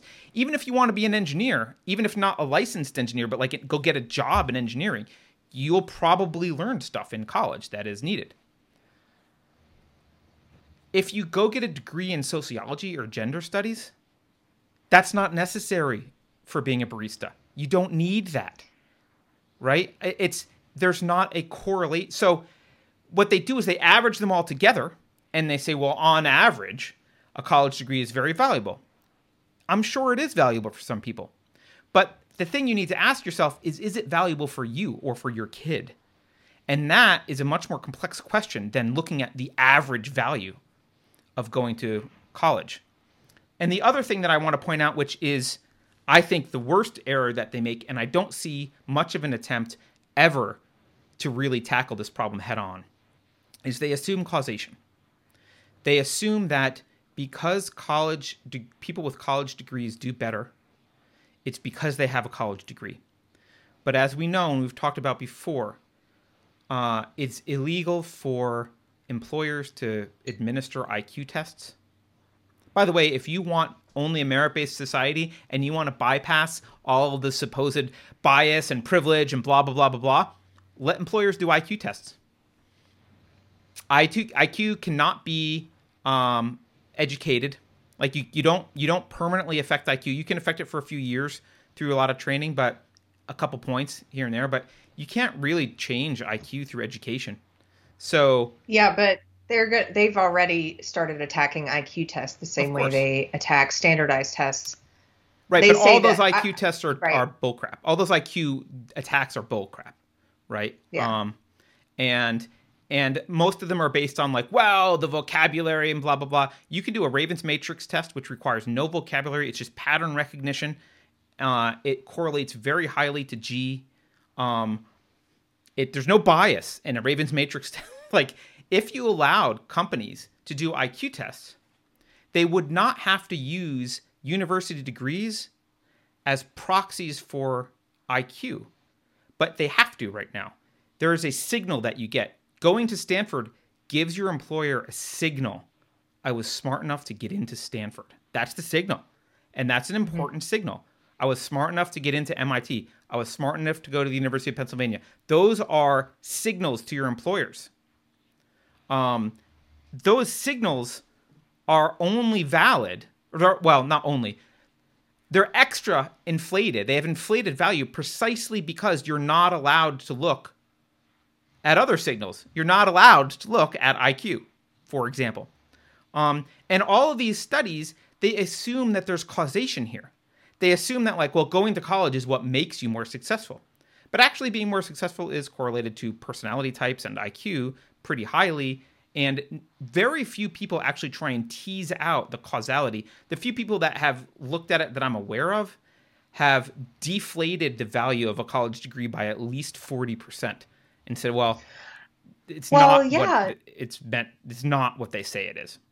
But even the signal that it's supposed to represent, it doesn't carry the same weight anymore because they have played with the SAT so many times that the grades are inflated. They're not, the SAT scores are not the same as they were 20 years ago. And then on top of that, we know that a lot of these elite schools where it is considered a status symbol or a sign of intelligence to have gotten in, We know that they have different standards based on race, probably That's right. sex. They have different standards based on ideology. Look, they let David Hogg into Harvard. Did you see how low his SAT scores were? Right. Right. So it doesn't really mean the same thing anymore. Plus, you have elite parents like Lori Laughlin, Yep. paying to cheat to get her kids higher scores to get in. How many systems do that? Or how many schools have had that happening for a Yep. while? It's just become even that signal has become less weighty Diluted. Yeah, in the past. absolutely. Yeah, become Absolutely. diluted. I totally agree with you. And the signal was never perfect, because there's always been shenanigans. And now it's even less perfect. And by the way, I'm not saying IQ tests are the solution to everything. What I'm saying is, if you again, banning things is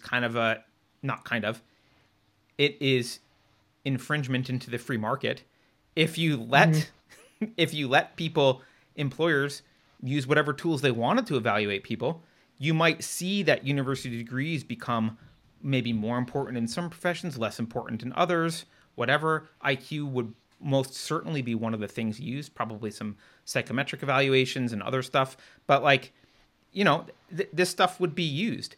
But the idea that education is unquestionably, not education, university is unquestionably a good idea, it's unquestionably worth it, is only supported by people who seem to intentionally ignore differences in degree, changes over time, and the causality of ability versus college degrees. And I've said this before, but a lot of people in tech fields, they don't look for degrees as much anymore. They look at your GitHub repository if you're a software engineer. They don't look at your degree so much. They do take it into account. And I'm not saying degrees are totally worthless, but so we have this thing where everyone's supposed to go to college, but why? Why is everyone supposed to go to college? And why are we and we've set up a perverse economic system where not only are you told you have to go to college, but you can get loans from the government and grants from the government to go to college, which just raises college tuition. That's all it does. And it lowers standards. If you had a free market and you had to go to a bank or some private individual, some private organization, and convince them that your degree was worth I think they said the average person pays $30K a year for college right now. So let's assume you borrow all of it. I don't know, or some large portion. We'll say 80,000 or 100,000. You would have to go to someone and convince them that lending me $100,000 at the age of 18 is a good investment. Here's where I'm going, and here's what I'm going to do with it. That's a hard case to make if you're going to go major in gender studies at State College, Party U. That's a hard case to make. Yeah, but see, everything is changing, though, because a lot of these people who are majoring in these BS degrees, they are shaping the world around them. So they maybe are now able to take that. Yeah, you can take that gender studies degree and get a top level job at Twitter, I'm sure. Do you know what I mean? Maybe they're because the whole system's going to collapse eventually because you have all these people doing make work. It's not real work. They're doing make work, and then they're getting paid big salaries to do make work. Look at the bloated bureaucracy at college campuses. I mean, I think UT Austin has 100 people on its diversity and inclusion administrative staff. Well, that's getting a little incestuous now because you're talking about getting employment at a college, which is making more money precisely because the federal government is subsidizing college students. So, it's this. If you let the free market work, you would not. Here's what you wouldn't get. You wouldn't get loans to go to college to become a more sophisticated person. You wouldn't get a loan to go to college because there's spiritual value to college, which I know people argue. Probably no one would give you a loan for that. But you would get a loan if they believed that your earning potential was sufficient to justify granting you the loan. And that's really what you care about also. Your incentives would be aligned with the loan giver, actually. your incentives would be aligned. They would be like, well, I don't want to give you any more of a loan than I think you can reasonably pay back and make me money. And you should be thinking, well, I don't want to spend any more on college and take a loan out for more than I can reasonably pay back and make a lot more money. Your incentives become aligned. But your incentives are not aligned when Uncle Sam steps in and says, don't worry, we're going to borrow from your grandkids to loan you money regardless of whether you're expected to pay it back later in any reasonable time frame. Or not, right? And you've totally disrupted the system. I have a couple more things to say about this. One, to your early point about how education is not the same thing as schooling, I would also add education is not the same thing as indoctrination. And Right. we see this not just in schools where children are being indoctrinated now as young as kindergarten into social justice ideology, but in a lot of these online social justice groups. The one in my local town that I'm in, it cracks me up. I have to laugh at it, but it cracks me up when they say stuff like, this group is about education. No, it's not about education. This group is about indoctrination. It's a big difference. Yep. Education is preparing people to search for truth. Indoctrination is imprinting people and instilling within people an ideological set of beliefs, an ideology that you've already prepared for them. You're not directing them towards It prevents them truth. from finding the truth. It prevents them from finding truth. You're locking them into your ideology. That's what indoctrination is, and that's what these groups are. Absolutely. And yeah, the colleges have been indoctrination factories for a while, but now the public schools, the elementary schools are becoming it's happening at a younger age. I was indoctrinated in college. Yep. I went to a good school. I went to Duke. My degree was in the science field, which was not infiltrated by social justice at the time, but my minor was in women's studies. Right. Which doesn't even exist now, but yeah. Now it's gender studies, yeah. But through that, I took all the, critical race theory, intersectionality, queer theory, feminism. I took all of that stuff. Yep. And I came out of college thoroughly changed in my worldview. And I also came out of it with a new religion, social justice. I came out of it being a person who had grown up, being a voracious reader, loving to read. I came out of it as a person who didn't read as much, mostly read the indoctrination books, the books that were approved for me to consume. I didn't realize it at the time, but they did the exact opposite to me of what a school is supposed to do. They weren't helping me find truth. They were helping me build a little ideological prison around my brain. Yep. So that I stopped myself from engaging in thought. And the thing that social justice people do, and they're indoctrinating your kids to do this. This is why over 50% of college kids say they're afraid of speaking their opinions. Why? Because they're in an indoctrination factory that it's set up they have social shame for even thinking. What they engage in, it feels like thought at the time, but it's not thought.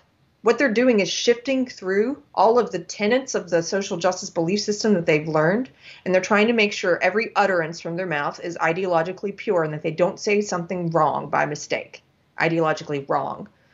They're not thinking. They're sorting. They're censoring themselves. They're figuring out, how do I speak correctly? Yeah. How do I speak ideologically correctly? And that is, I don't, it's immoral. Well, yeah, and I guess my point is, 2 points. First, with respect to student loans, it's not free to forgive student loans. It's not free. It does cost people, and it costs people who didn't take out the loan. So the idea that it doesn't cost anything is bullcrap. It does cost. But worse than that, it will set a precedent for forgiveness of student loans. Make no mistake, this is a stepping stone on the path to free education, which is what the left wants. Oh, yeah. They want free education. And if you care about fighting social justice ideology, if you care about liberty, you've got to let go of the idea that the government should be involved in any way in any education. Liberty and government education do not go together. They are not compatible. You cannot have a government with its hands in the education of your children and expect anything other than government drones to be the product of that education. You cannot do it, and you are a fool to think otherwise. Only a fool thinks that you can have the government educate generations of kids and have anything other than statists come out at the other end who worship the government. You can't do it. You can't. Education does not have to be the purview of the government. It doesn't. And if what you care about is raising the standard of living of your child and preparing your child for the world, then education should best be a free market. People should have to show why it's worth the time. It's not even just the money. The money is one thing. The time. 8 hours a day, sending your kid off to a place, 8 hours a day for 12 years? My God. You know how much of a time investment that is? Forget about the money, for example. The time that's a crazy amount of time. What could you possibly learn to make your life better in that amount of time as an alternative to public education? Think about it. Because I actually think that probably sitting at home and playing around on the internet, you would learn more. Maybe not, maybe a little bit of guidance, but you at least wouldn't be indoctrinated. You wouldn't have your brain destroyed. You wouldn't be taught a bunch of anti-critical thinking techniques. You wouldn't have like educators trying to short circuit your own judgment. At least that would be free, right? So this idea that like, can't we just save the we need more educated people. People are dumb. Therefore, we need more education. We don't want dumb people. Therefore, education. Education, I'm fine with. Government schools are the antithesis of education, and they always will be. And I've seen them attacking. They're starting to heat up these attacks again on private schools and on charter schools and homeschooling. And they're saying, and I've seen threads on Twitter where people ask, like, why would you oppose charter schools? And it says, because they rob public schools of money. Right. This is how they view it. I mean, I read, when you shared the Biden stuff, I actually ended up reading. Okay, so I like to read what the other side has to say. I ended up reading this article in The Root. Oh, gosh, The Root. Okay. Every argument Buckle against up. student debt forgiveness explained and dismissed. Now, dismissed is actually correct. They're not debunked. They're not argued against. They're just dismissed. You know, it's funny. I couldn't see the graphic at first, and I thought you were just adding "and dismissed" as a sarcastic aside because that's what they're doing. But it's funny. They're honest about it. They put it right there in the title. Yep, they just dismiss it. And, we don't have to go through all of these. But they are saying, hey, it's only white people that are arguing against this. Because, by the way, the author of this, I had to look this word up. Do you know what this word is? Carrie, let's see if you need to look it up. World-renowned Wipipologist. You know what this is? No, spell it. Wypipologist. Oh, yeah. No, it's pronounced Wipipologist. Wipipologist. Okay. Yeah, it's white person apologist. That's Wypipo, WYPPO, is a social justice slur for white people. Yeah. So this person's he studies white people. In I think a condescending, derogatory manner. So that's this guy's background. So he's saying, if they're using YPPO, WYPPO, they're using it in a condescending manner. Right. So hey, it's only white people that don't want loans forgiven. Okay. It won't help black people. And the argument is, yes, it will, because black people have more student loans. I don't know. Maybe that's an argument against it. Who knows? It won't help all black people. It'll help some. But as I pointed out before, it does need to get paid for. And that will, if it's paid for through money printing or debt, that could easily be incurred by the least affluent in society. Joe Biden can't do this without congressional approval. Who cares? I won't read that one. Some people saved up for college or worked hard to pay off their student debt. They shouldn't have to pay for others' failures. Well, that's a valid argument. But what he says is, that's like saying only 50% of Americans or 54% of Americans can't swim. So why should we spend money on lifeguards? I actually agree with that. Why should we spend money on lifeguards? I don't know. Maybe because 54% of Americans can't swim. Seems like if you can't swim, you're probably more in need of a lifeguard at a beach than if you can swim. But okay. So he basically says, I know how, the argument is essentially, I learned how to swim, so why shouldn't I get to watch everyone else drown? No, that's not the argument. The argument is, I don't want to pay for you. That's what the argument is. He misrepresents it. Student loan forgiveness is just another Democratic-sponsored government handout. There's no such thing as a government handout. That's our money. Now, this is interesting.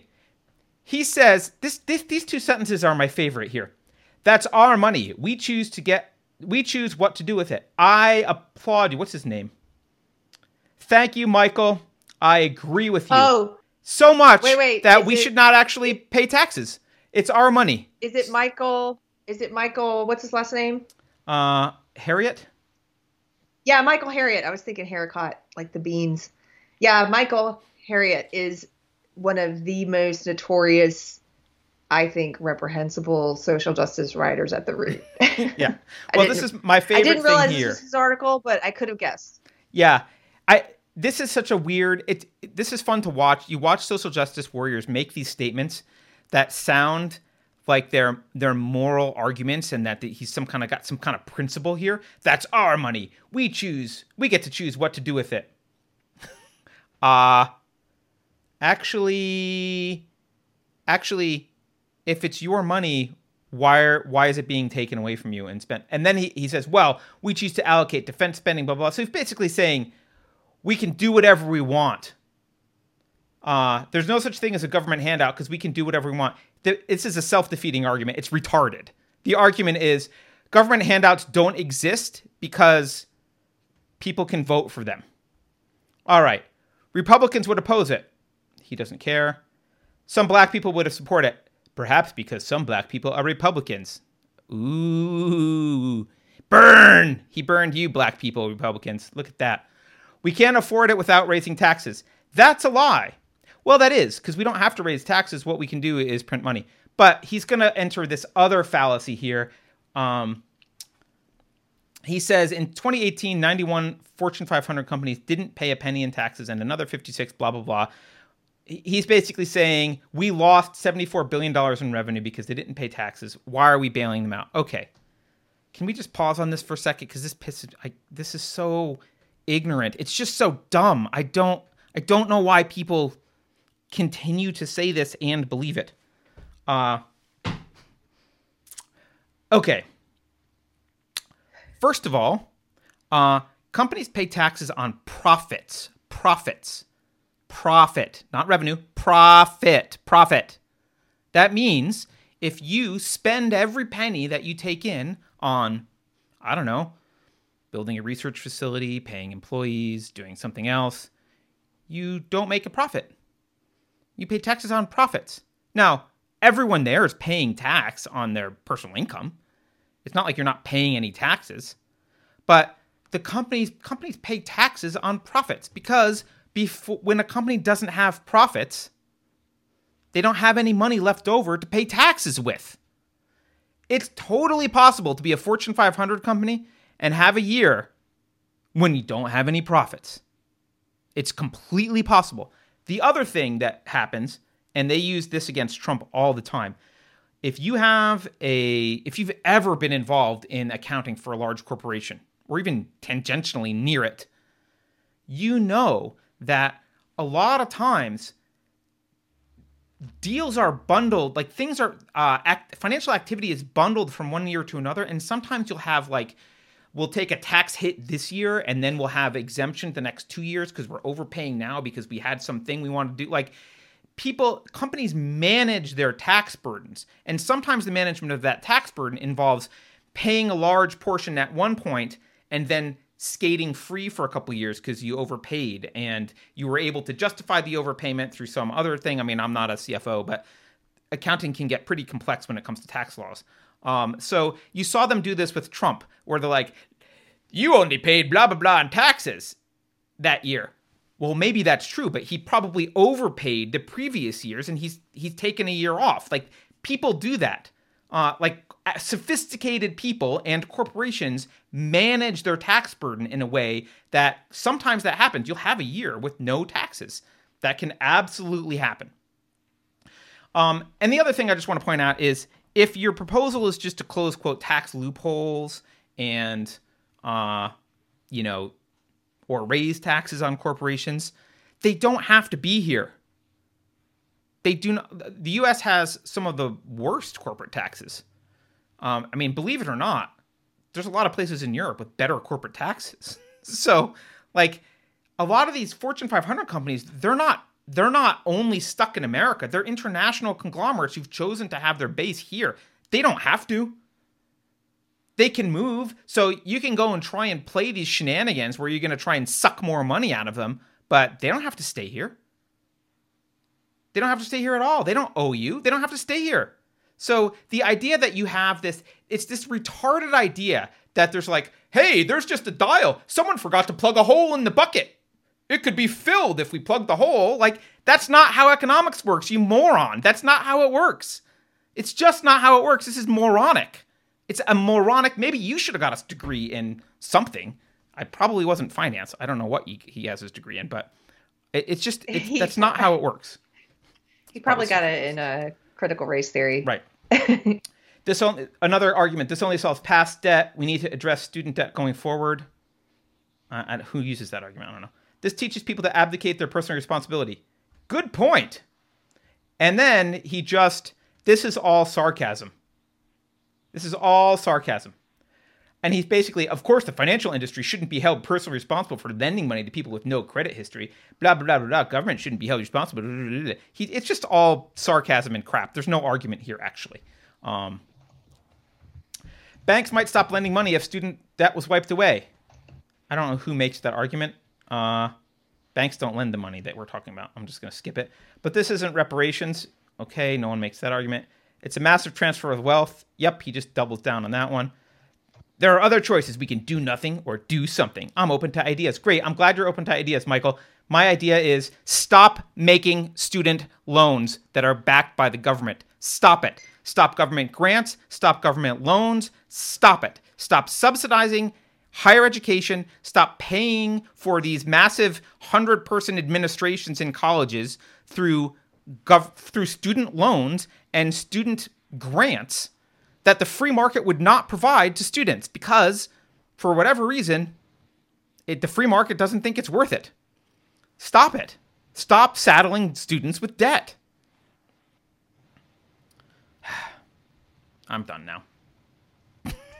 Thank you. I know I was on a rant. I like it. I like your rant. He writes with this kind of like arrogant. There's nothing worse than a condescending, arrogant person who's also a moron.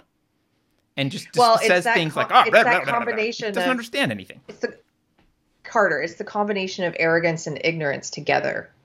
That's insufferable. Yes. Yeah, it's really annoying. If you were just ignorant but you weren't arrogant, or if you were just arrogant but you weren't ignorant, I'd be fine with it. Right. But it's when you combine those two things, it's very yeah. Oh gosh. Yeah. I just had to read something super positive I saw in the chat. Okay. This is a good thing. This is not a super chat, but I saw this go by. I'm so glad I saw it. I wonder if there were more. Penny Ray C. Hi, Penny Ray. Penny Ray says, Carrie, I already received a reply back from Superintendent Lance Johnson. We just sent him a cheering you on email. That is awesome. I bet you cheered him up. Thank you. Thank you for taking the time to send him a message. Be careful, Carrie, because you might. I did post something on. I did post something on the Facebook page in support of him on the Peaster Independent School District, but I haven't sent him a personal message yet. But I'm going to do it right after this. All right. Be careful, because we're starting to get big enough that when you ask someone to do something, like a number of people will do it. So just use your power nicely. Only messages of support to people. We don't want. Of course. We don't want well, look. Yeah. Hey. You know me, Carter. I know. I'm saying it for the benefit of everyone else. I know you. Yeah, so everyone, you will never see our channel sending a hate mob of people after a business. Or a person. after a person. Yeah. Sorry, you just poked a little button there. I know. I wasn't accusing you. I was trying to remind people. Oh, I I was know, I hoping, know. yeah. Yeah, you just poked a button with me about hypocrites. Yeah. So, Alrighty. whatever. We On don't that need to note, go let's there. look at some super chats. Sandykins. Hey, Sandykins. Sandykins from Sweden says, there was an assisted suicide in Canada because the elderly woman didn't want to go through another 2-week lockdown. Really? I mean, Wow. that's sad. That's tragic. Wow. Of course, I that haven't counts as even a heard that. COVID death, maybe? I don't know how they'll count that. Taxterra with the dropping some tax advice. Loan forgiveness is taxable income. Be careful what you wish for.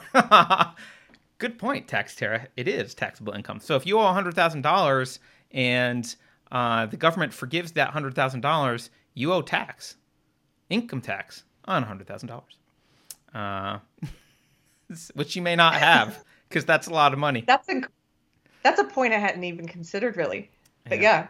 Obviously, they can work around it. They could, it's Congress. They could write a law to do whatever they want. But yeah, I think people were asking for $50,000 forgiveness, and Biden's proposing 10. Is that that's where we are? All right, I'm scrolling. I think Are we caught up? I don't know. There's a lot of scrolling to do, but maybe I'm probably too far down.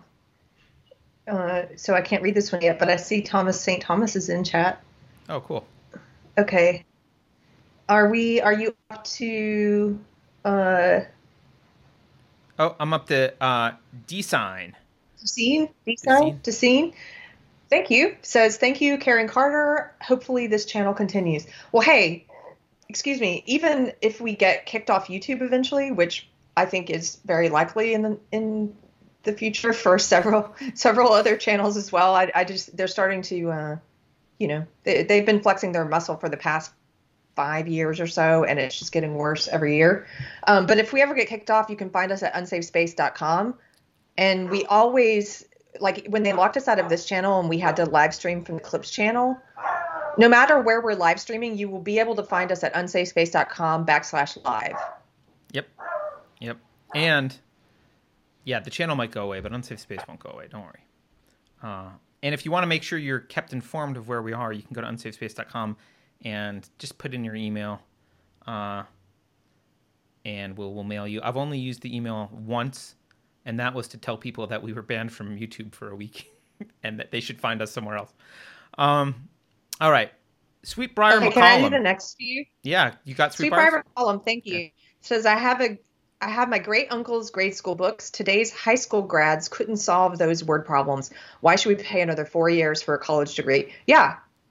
If you look at the math and English proficiency of students who are entering college as freshmen, it has declined severely. I would say in the past 50 years or so. That's the understatement of the year. Yeah, even in the past 10 years, it's been declining. I mean, they're not proficient anymore in math or in English. And I've mentioned this on a previous show, but gosh, if you want to feel a bit humiliated, go and look at some old correspondence, like letters from soldiers to their loved ones in World War I or II, or even as far back as the Civil War. And these men who were not highly educated, they have a very expansive vocabulary compared to what we do today. So, yeah, my dogs are. No, it's pretty disheartening to look at anything in the past about education and like how people were educated and like anything standard, like just to graduate from high school 100 years ago. All right, next super chat. Carrie, I assume you're not reading it because you just exited the frame. Is from Thomas St. Thomas. Those of you who don't know Thomas St. Thomas, he writes for us on Unsafe Space's Medium page. So you can check that out. You can go to unsafespace.com, and the latest articles are always linked there as well. Thomas St. Thomas says, I'm not so mad at people who owe large student loans because I blame government intervention for the expensive tuition. Yeah, I'm not. I wouldn't say I'm necessarily mad at them for the student loans, but it doesn't mean I don't want them to not have to pay for the consequences of their decisions. Like, I don't want to pay for their bad decisions. But I do think, to some extent, you can have some empathy for people because they're not taught about any of this, and they're lied to and taught that they need to go do this and blah, blah, blah. Like, it's not, they're duped. Well, having empathy for them is the default. Of course, like, you have empathy for them. I mean, I do anyway. Like, I'm not mad at them in the least. Right. Yeah, I agree. It's people who've made financial mistakes, and I've made plenty, don't learn if they're constantly bailed out of those mistakes. Yeah. Judge Lot. You want to read Judge Lot's or no? Dogs are really upset that the neighbor is putting up Christmas decorations, so why don't you go ahead? I'm just going to keep muting for a little bit. Judge Lot says, Carter, your education rant caused me to paint my face blue, unsheath my claymore, and scream freedom at the top of my lungs. Thank you, Judge Lot. And I think I haven't seen her in chat today, but yeah, I don't see Little Ragamuffin in chat today, but she would chime in with scream of freedom with you as well. If she were in chat. I don't see her in chat. Roger Haynes. Roger Haynes gives us 20 Canadian bucks and says, having a degree didn't do much for me. So then I went to community college and got a trade. I got a gig with a reputable company right after grad school, but they told me they hired me because I had a degree. Go figure.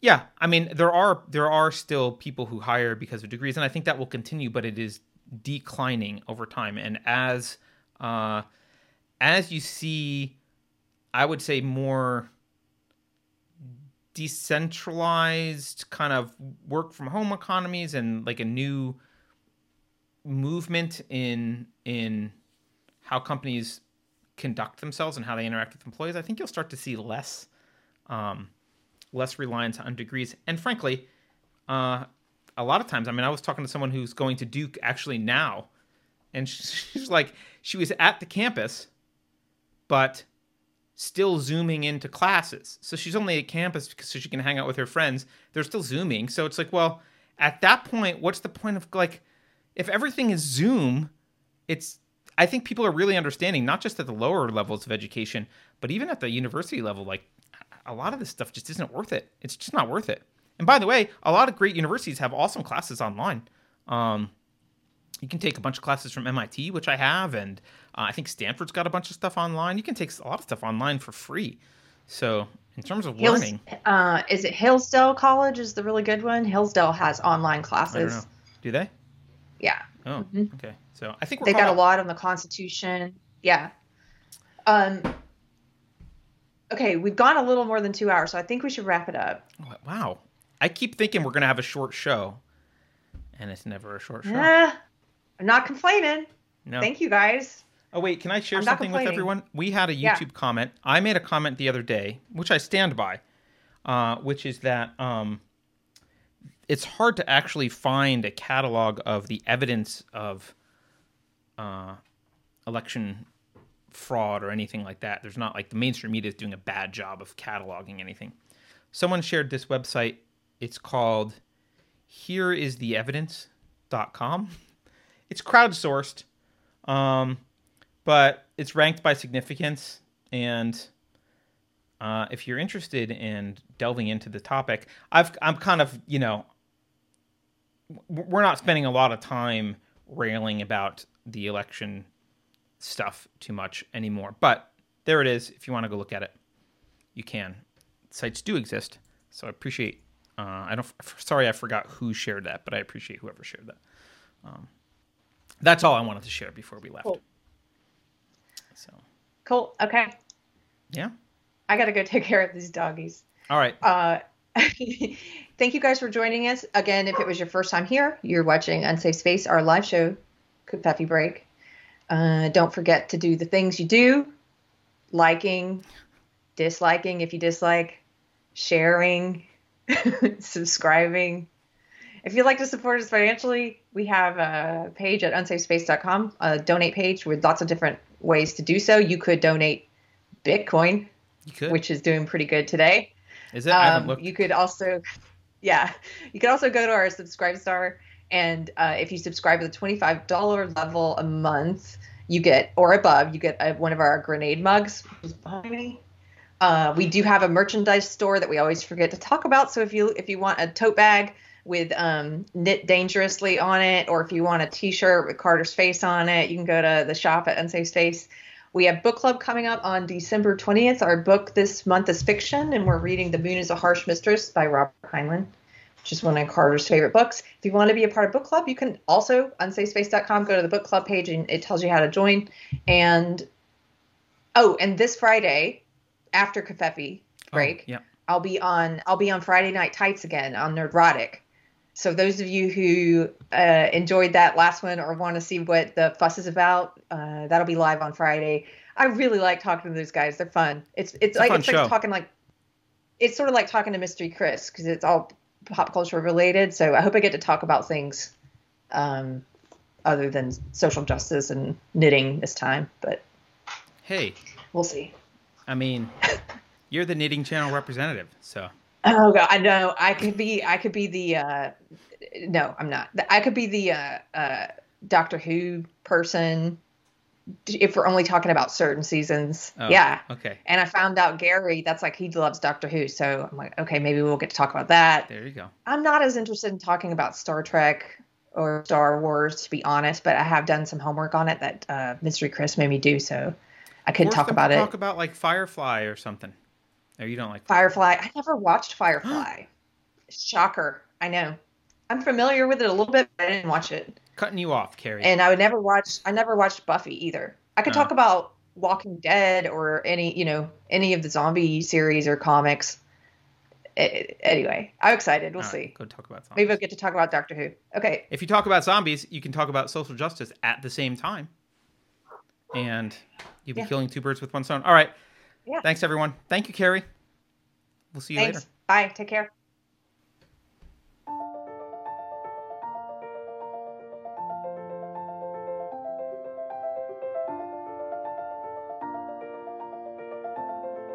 Thanks for watching.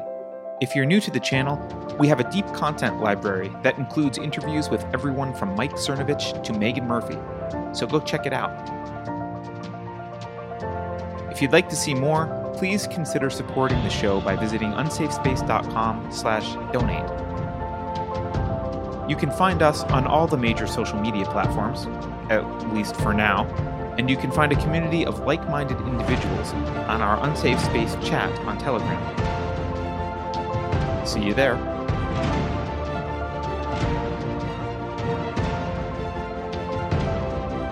Warning. This is an unsafe space. Dangerous ideas have been detected. The content of this production has not been authorized by the Cathedral. Pay no attention to it. For your protection, the following co-conspirators have been unpersoned and marked for cancellation. Please report any sightings to your local Red Guard representative. Did you know that 98.9% of country music listeners are literally Nazis? If you think about it, no one should be allowed to express opinions. But don't. Think about it, I mean. That's not your job. Thinking has been scientifically proven to be less efficient than compliance. Here's a fun fact: a student loan can be considered a tool of oppression the moment you are asked to pay it back.